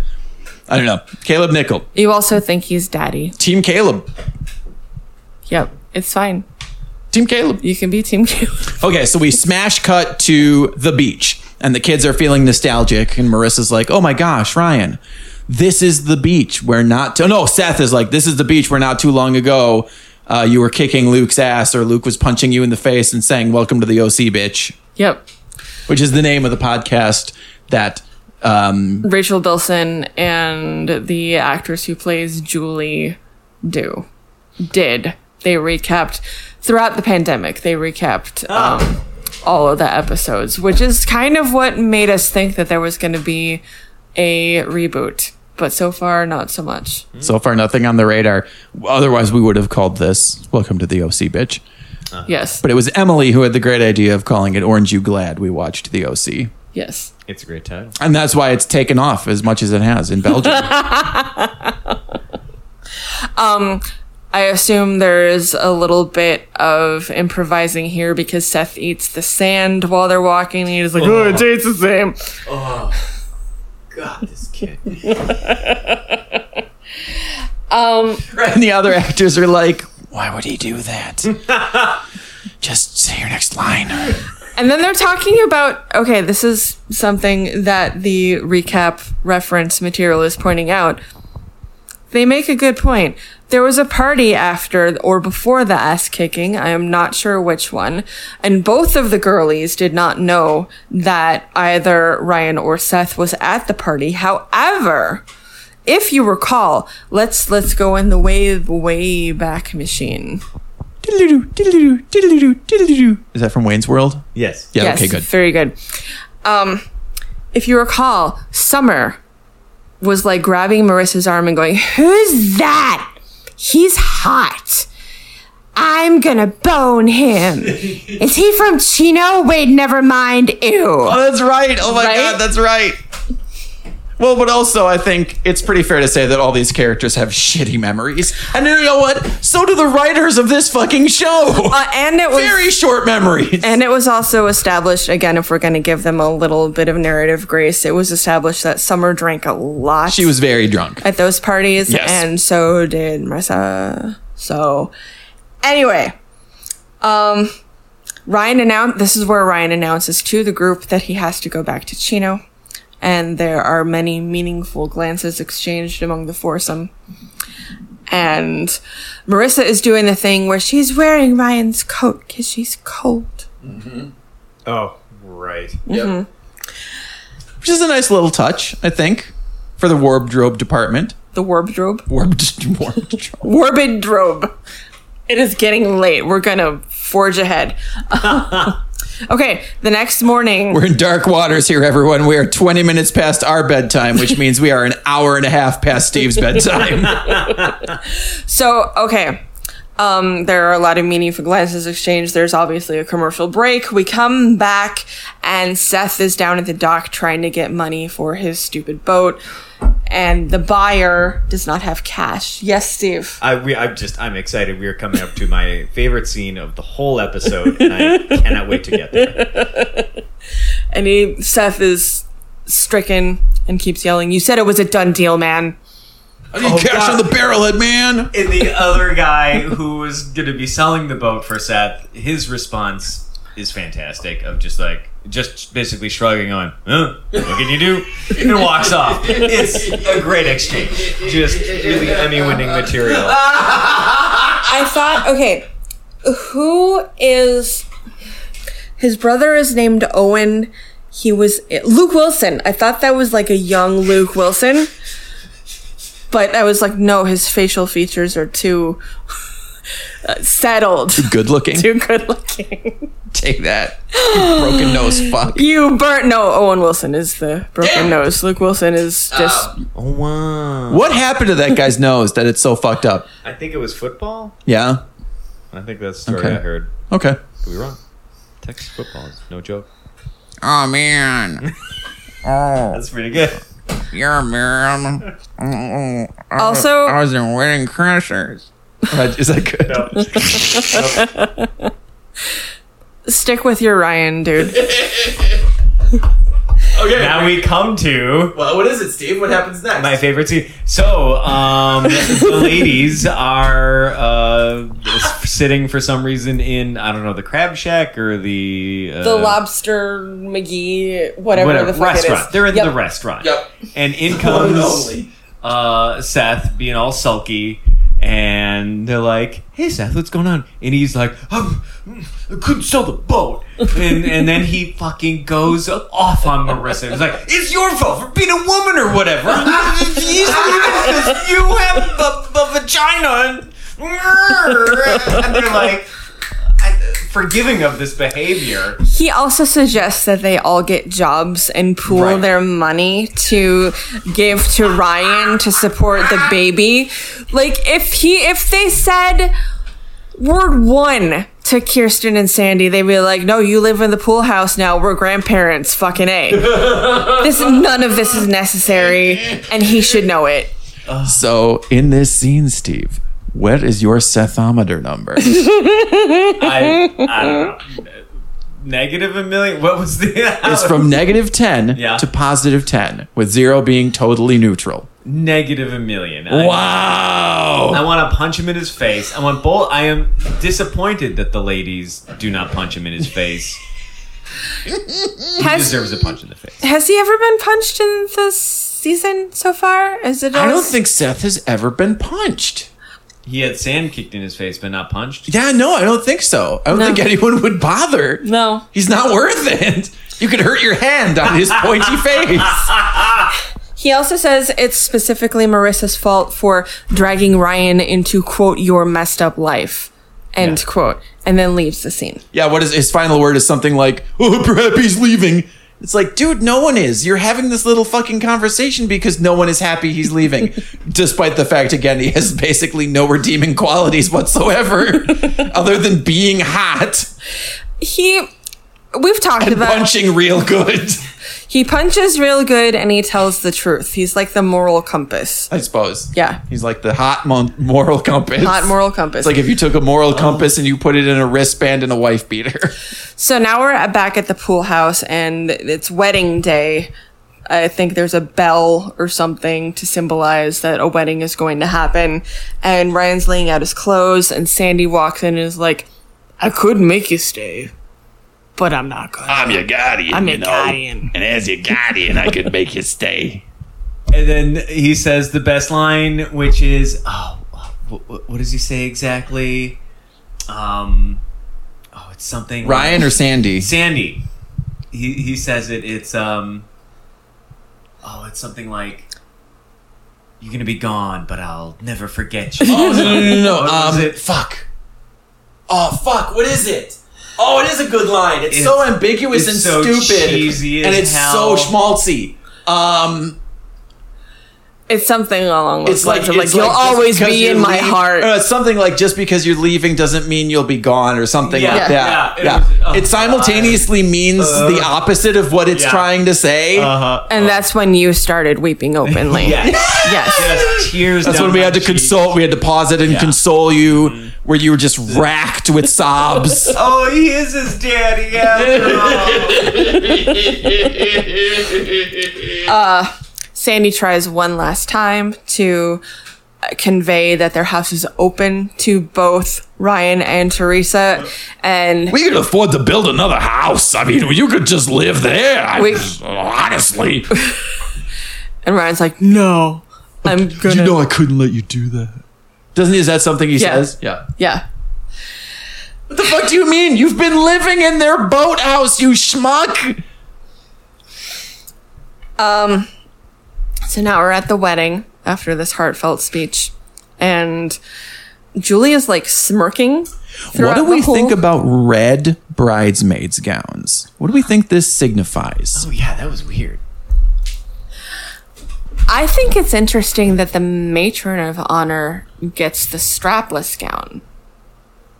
Kirsten had the everyone else She's had nothing to hold up. Does anybody else? Caitlin, the fucking youngest one, has bigger tits than fucking Kirsten has. I want to break down this wedding party. Okay, so we've got who's the bride? Julie. Julie Cooper. Julie's the bride. Maid of honor is Kirsten. Kirsten. Matron of honor, sorry. Okay, It's what- Kirsten, yep. Then Kirsten's sister. Yeah. Was Haley up there? Yeah. Haley's in there. Okay, And yeah. then Who also hates her Julie? daughter, Marissa. Marissa, who also hates Julie. Yep. And then and was it Caitlin at the very end? I feel like it was Caitlyn, but canonically, but there's another daughter. Oh, That Yeah, you never I know it. didn't. yeah. She's in like 2 episodes. Yes. Yes. I don't think so. We've had a Caitlyn watch. We have a count of the number of times No. Caitlin's been on the show or has Yeah. been mentioned by name. Yeah. It's like 5 at this point. Who gives a gaslighting? Yes, and Yes, like the show is gaslighting us a little bit. Okay, so then the other side, the groom is Caleb. yep. Best man is Sandy, Who hates him? and his grandson Seth, and Ryan. for some reason, Yeah. Who Caleb hates. what? It didn't dawn on me at all. Because these are just the characters with names. That's Yeah. what I figured it was. Yeah. Like, Why are they standing up in this wedding? why did they get asked to stand up at this wedding? Oh my god. So as much as you and I, Evan, consumers of this television program, are inclined to believe there is going to be some kind of fisticuffs at the wedding or someone's going to get pushed into a tree or a pool, we completely montage over the wedding scene and go straight to the worst cover of Maybe I'm Amazed that I've ever heard. You physically cringed. Yeah. Ouch. You looked Jesus. in pain. Like someone had socked you in the gut. Yeah, this hurt. I'm really a little upset, and I know they had to cut it for time, or they didn't even include it for time, but just because we all know, everyone in this episode knows, except maybe Caleb, that Julie is marrying him for his money. Yeah. Like, and what? Sandy even sort of alluded to that, right? When he told Caleb, hey, I talked to the DA, you're fucked. You might want to tell Julie about your future financial situation. And Caleb says, what? Because you think she's marrying me for my money? Like, Caleb is maybe a little deluding himself, right?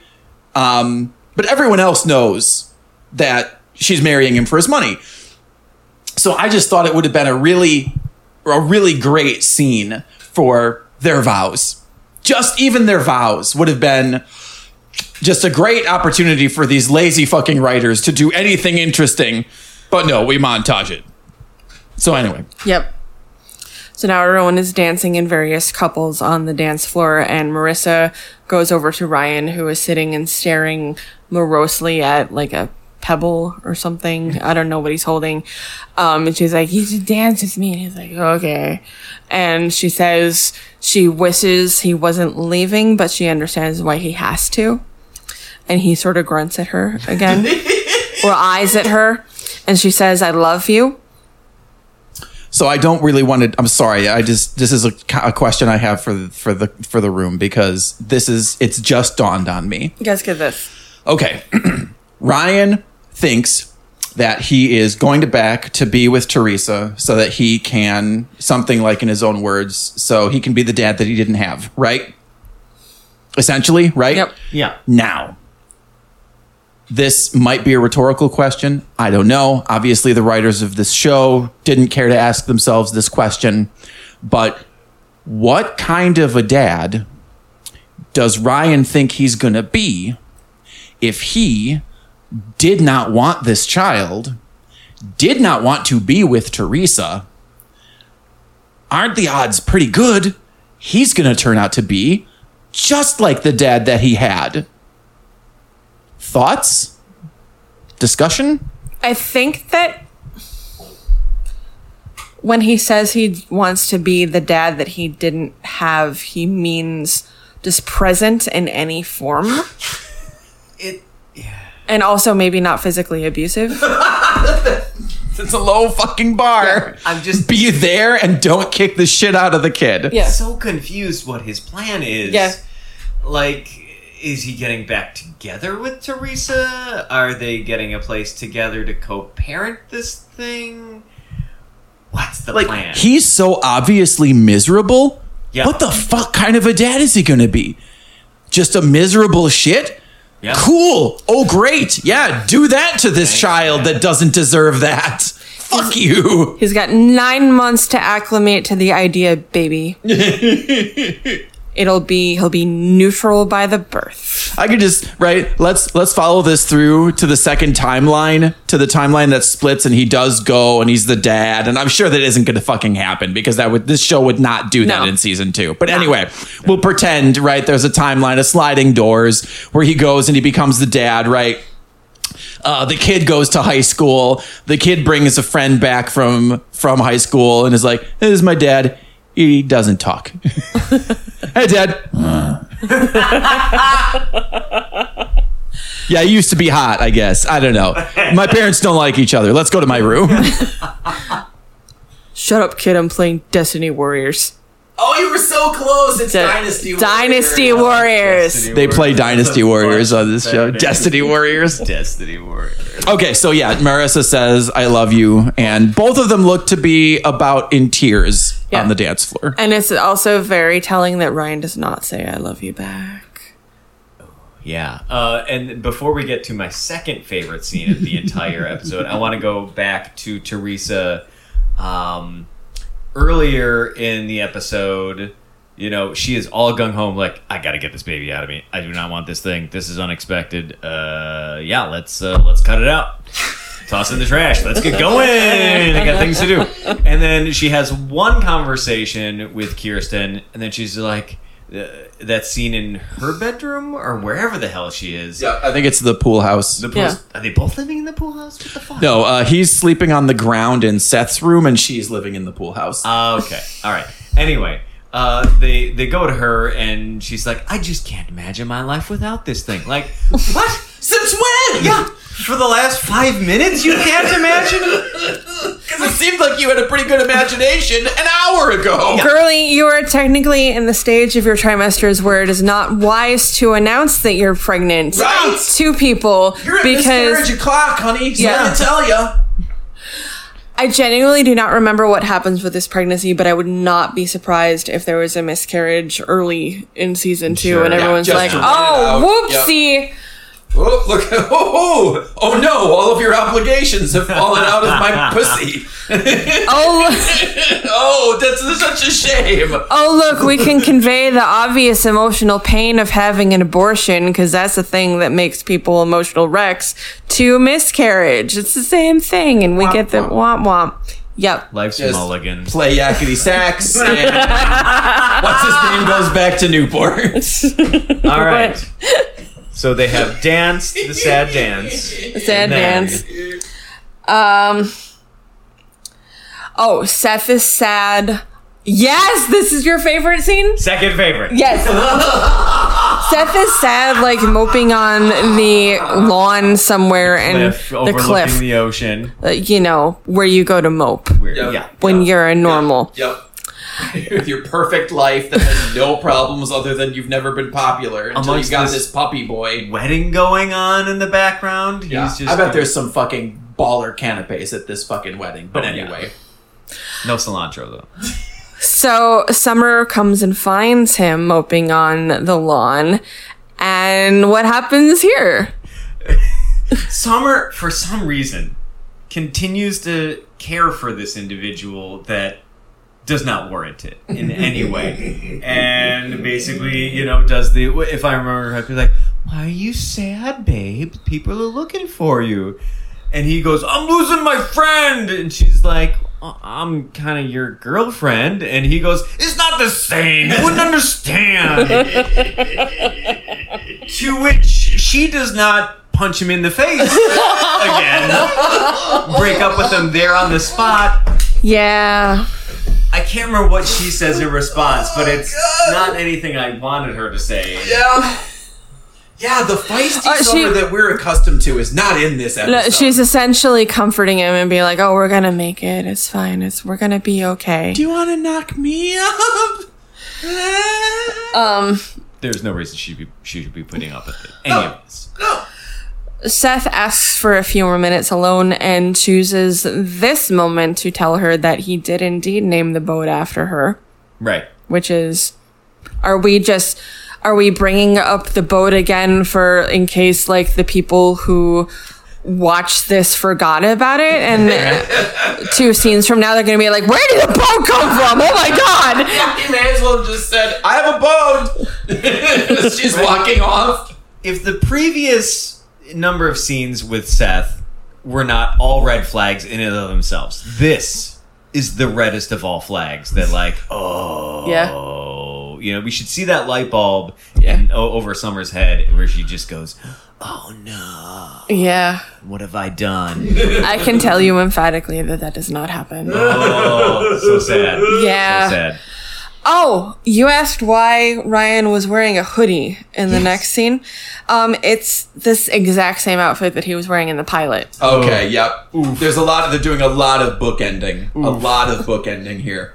Like, these are his chino clothes. Hey, he's going back to chino. Do you remember this? Do you remember these pants? Hey, it's almost like we've been here before. Hey, is what they're doing. So he's in that outfit. He's waiting for Teresa to come pick him up for reasons. Could he not? They couldn't have given him a spare Range Rover to drive to Chino. They come in like a 10-pack, right? At least like the Subaru. Like something. He wouldn't have, because he's too fucking proud or whatever. They'd been like, at least give it, dude, you see how many fucking cars we own. You could take one of them, please. It is much. A two-car household would at least allow one of you to go to work and the other one to have the kid or something like that. He'd be like, Nah. I couldn't. At least this do way, that. the woman who is trying to save money for her eventual giving birth to a child has to spend that money on gas to go from Chino to Newport Beach. Yep. It all works out. You couldn't have put him on a plane or something? I know California's a big state. Kirsten has packed him a lunch while he's waiting for Teresa, and she's like, haha, don't worry. I didn't cook this. If I learned to cook, would you stay? And we're just like, ugh. We're like, bitch, everyone is so desperate and thirsty in this fucking scene. The joke here is that Kirsten is very bad at cooking. Oh, okay. Yes. Everyone always tells her that she's terrible at cooking. Yes. I love the awkward hug that comes next of the oh, we're gonna miss you, kid, and they all sort of awkwardly embrace. It is wonderful. And then Sandy's like, and Kirsten isn't even a hugger. She's like, you always could ruin a moment. Oof. Yeah. The writing in this episode is just not good. Yep. It's bad, actually. The writing is bad. And then comes my third favorite scene of the episode. Ryan goes. So before this scene, Yes. where was your Sethometer at? I mean, I thought it couldn't get any lower after he told his girlfriend to basically fuck off. She was meaningless to him. Yeah. I do want to announce that I could understand literally nothing that was being said. From neither of them. From neither This of was them. Mumblecore City. Yeah. Like in dire situations such as this, we have closed caption available to play on replay. But the gist of what was going on, I was so angry at both of them that I didn't want to know what they said. So Seth is on his bed listening to his, what would today be AirPods, but are just earbuds. Earbuds. I'm assuming he's listening to Rooney.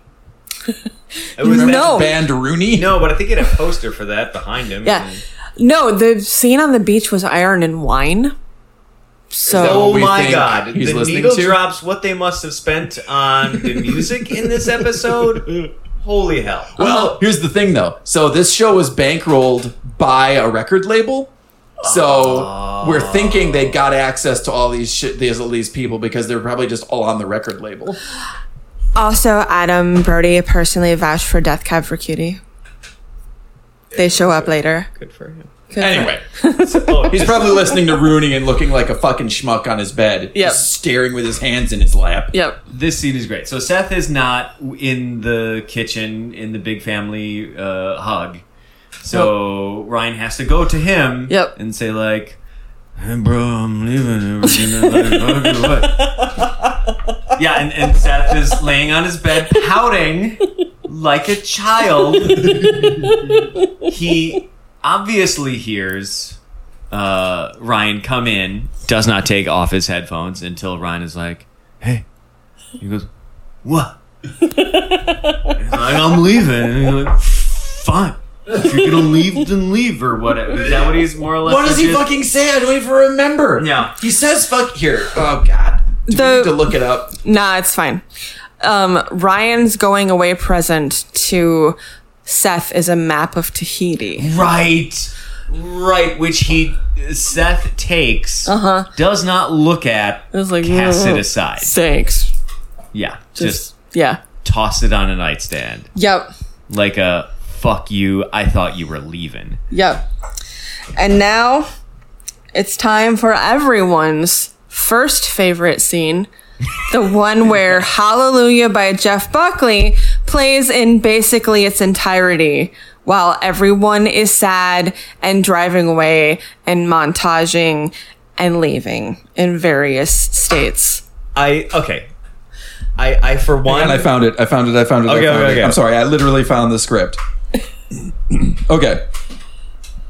Here we go. Okay. Knocking, door opening. Hey, man. Hi.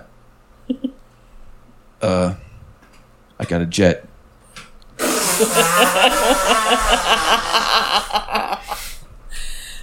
Cool.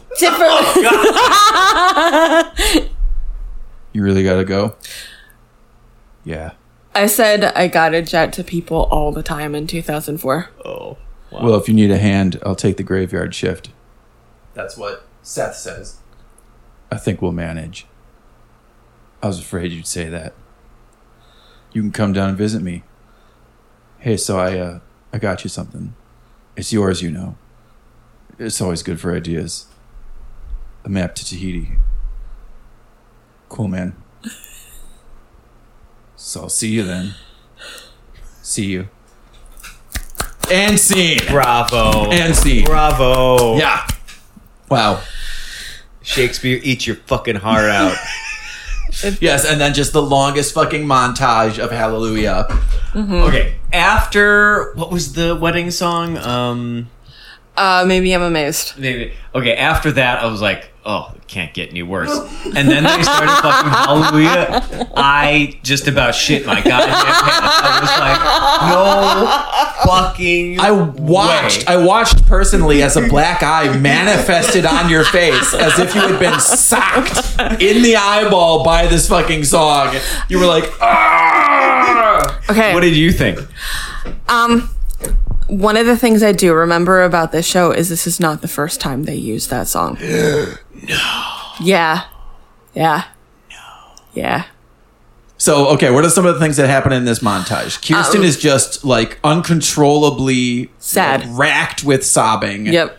It keeps cutting back to her just crying. It cuts to like other people doing things, and it just cuts back to her just crying, and Sandy like holding her. Seth is writing notes to his parents and to Summer about why he is taking this piece of plywood to Tahiti. Summer is nowhere to be seen in this montage. Marissa is in the enormous castle. The vodka. Just drinking a fucking bottle of vodka. See, now this is important, Steve, because she tried to kill herself in Tijuana, if you'll remember. She went to therapy specifically to try and stop her problem drinking. She stopped drinking for the rest of the show after that therapy was successful. And now she's back on the sauce. Because what we all know about therapy is you need about 2 episodes to be done with your problems. I just love the... I mean, it apparently seems like a Ryan thing to do, to not actually break up with her, but just kind of like ghost her. Yeah. He wasn't even like, we should stop dating. He was like, I'm leaving. Right, yeah. She was like, I love you. And he's like, So she's standing outside while he drives away. They don't exchange words or anything like, I'll miss you, I love you, call me when you get there. Nothing. No. He's just like, mope. Yeah, that's right. Yeah, like, but again, so are we broken up? Are you de facto gonna just start fucking Teresa again? Like, where are we? I need closure. Yeah. But I think the wordlessness of the scene is really just because the directors and writers and everything have a hard-on for the fact that it is a parallel of how he comes into Newport Beach. Yeah. In the back of a car, in a hoodie, looking real weird, sees Marissa. Yep. So then I got super pissed because you guys fucking called it, and it blindsided me. What the fuck is Seth doing? He gets on his fucking... That thing is going to capsize and he's going to drown in the middle of the goddamn ocean. He would be better off in like one of those blow up donut, pool toys. That is not a boat. No! Just spend the whole summer in an inflatable pool in the backyard being angry. Hanks' raft was more seaworthy than this fucking thing. And this piece of shit doesn't even have a Wilson.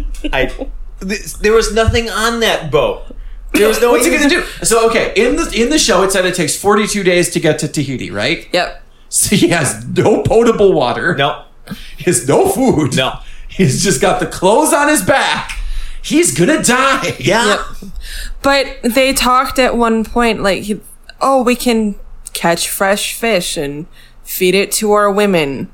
So he probably has an idea that he's gonna fish and drink seawater. What? Drink the blood of the fish? Yeah, cool. Drinking seawater. That's famously good news. Like, what the fuck? I'm just. I said this off mic, and I'll say it again. I am so sad that they don't show what Summer was doing. Yeah. Because I would have loved to have seen her Playing Dynasty Warriors. Fuck all of you. I'm getting my hit points We're on up. the toilet taking a massive shit. Because the finger food from the wedding she was allergic to or something. Summer, Sorry, wait, no, we have a guest, honey. We have a guest. Go ahead. famously, Summer in this show is there precisely when she needs to further the plot, and then they kind of discard her. Not a moment longer. Yes. She's there just to serve other characters' plots. That's it. Yep. It's a massive disservice to what I think is a sort of interesting character. Yep. Sad. What were you going to say, Steve? I forget. Before my wife so rudely interrupted. Goodness. How? It's 9:53. And then- dare. This is where Evan gets bratty. Yeah, I cannot believe that's how they ended the episode and season. Hallelujah. Okay, so this is the part of the show where we would normally do what, Sarah? Episode hero and episode villain. Do you want us to go first? Yes, So you can get please. kind of a sense for it? Yeah. You kind of tipped your hand already, but do you want to go into further detail? Yeah, I'm gonna do it again. Kirsten is my villain, and that is more important to start off with than the hero, because I am so existentially angry that a fictional white lady character has any business peer pressuring a teenager who's 40, but a teenager, into doing anything Right, a poor, with her body. uneducated teenager of color, right? Yeah. From the wrong side of the tracks. Yeah. Into having this unplanned pregnancy when she has no prospects. I don't know if I have an episode hero. I mean, Sandy is our de facto hero every other episode because he does dadly things, but also you could dad harder here, so he doesn't qualify. The ocean for drowning Seth. Yes! Julie for getting a giant house and a blindfold. I think I have to agree with you on my villain. I think my villain is also Kirsten. Yep. No. No? No. No? I'm going to let my guest go first because I have two villains. All right. I'm pretty sure you guys can guess. My villain is Seth. Welcome to the club! That guy. Like, he said things to his friends that are unforgivable. That if any of my friends had talked to me that way, we're like, oh, good, we're not friends anymore. Okay. That's clear. I appreciate you just coming out and saying that, acting that way to my face so that I know for sure we are no longer friends. Hero? I don't know, man. If there is no one particularly heroic, you can pass. Come back to me. I got to think about that one. Okay, so... Does anyone have a pet that we could... Well, Rosa isn't in this episode. No. It could have been her. Yeah. Rosa for not being in this episode. I think my twin villains, I'm going to just piggyback off of both of you and say Kirsten and Seth are my twin villains. Yeah. Because Kirsten, again, has no business doing what she did, and Seth is just such a fucking schmuck in this episode. I think I'm just numb to Seth at this point. I'm like, oh, he did that now? Cool. It's really all par for the course with fucking Seth. Now we can all get matching fuck Seth tattoos. Yay! I know who my hero is. The guy who didn't sell Seth's boat and just shrugged it off. That guy is my hero. Where Seth just like, but you were gonna sell the boat. And the guy was like, yeah, we gonna do. Like, that guy. Yes, we are friends. Oh my god. Oh shit, I love it. Perfect. Yeah, is there a hero? Is there a hero? This is tough because Typically, we would just say, in a situation like this, we would just say Sandy. Well, okay, maybe Marissa. Like, her situation is she's in this giant castle with this gorgeous view. We see her, like, in what I guess she might describe as a gilded cage. Mm-hmm. But she's looking out. This loser that fucking couldn't say I love you back just, left. This schmuck that yelled at her to her face is going to go drowning himself in the ocean. Things are looking up. She's got a bottle of vodka. Bottoms up. This is her grizzled detective turn. That's a recipe for a fun teen summer right there. Yeah. Indeed. Absence of boyfriend and a bottle of vodka and internal issues. Yep. Let's go see what Luke's up to. Luke is my hero because he's not in this episode. God, yeah, I guess Sandy, just because, he dads sort of an average amount of dadding. Yeah. I know it's a low fucking bar at this point, but he whiffed on that abortion thing. You're very right. No, you're totally right. Yeah. Oh, and he's almost as complicit as Kirsten is for having just dropped the ball like he did. Oh, in that vein, I'm adding a second villain. Ooh. The writers for not writing the word abortion into the script and or having a normal conversation about it. The writers are not infrequently our villains of the episode. Yeah. Yeah, maybe there just is no hero this episode. No. Everyone is scattered to the wind and everyone has made shitty decisions, and tune in next season. So I'd like to thank our guest, Steve. Where can our listeners find you? I'm not on Twitter or MySpace, so don't check me out there. Since we've subjected you to this first one, will you agree to doing the season finale of season 2 of the OC? Absolutely. I cannot wait to find out where our characters will be in another year. Yay! We are taking a August break because it is going to be too fucking hot to record in this apartment. So have a great summer. Love you so much. See you next year, Lilas. That means Lilas mean? Love you like a sister. California, Evan? California, everyone? California, everyone. California, everyone. You just listened to Aren't You Glad We Watched the OC, the show about watching and talking about the OC. Recorded in Guest Bedroom Studios. Hosted by Sarah and Evan. Original concept and discussion questions by Sarah. Audio recording and engineering and editing by Evan. Please give this podcast as many stars or thumbs up as the platform you're listening to it on will allow you to give us. Copyright 2023.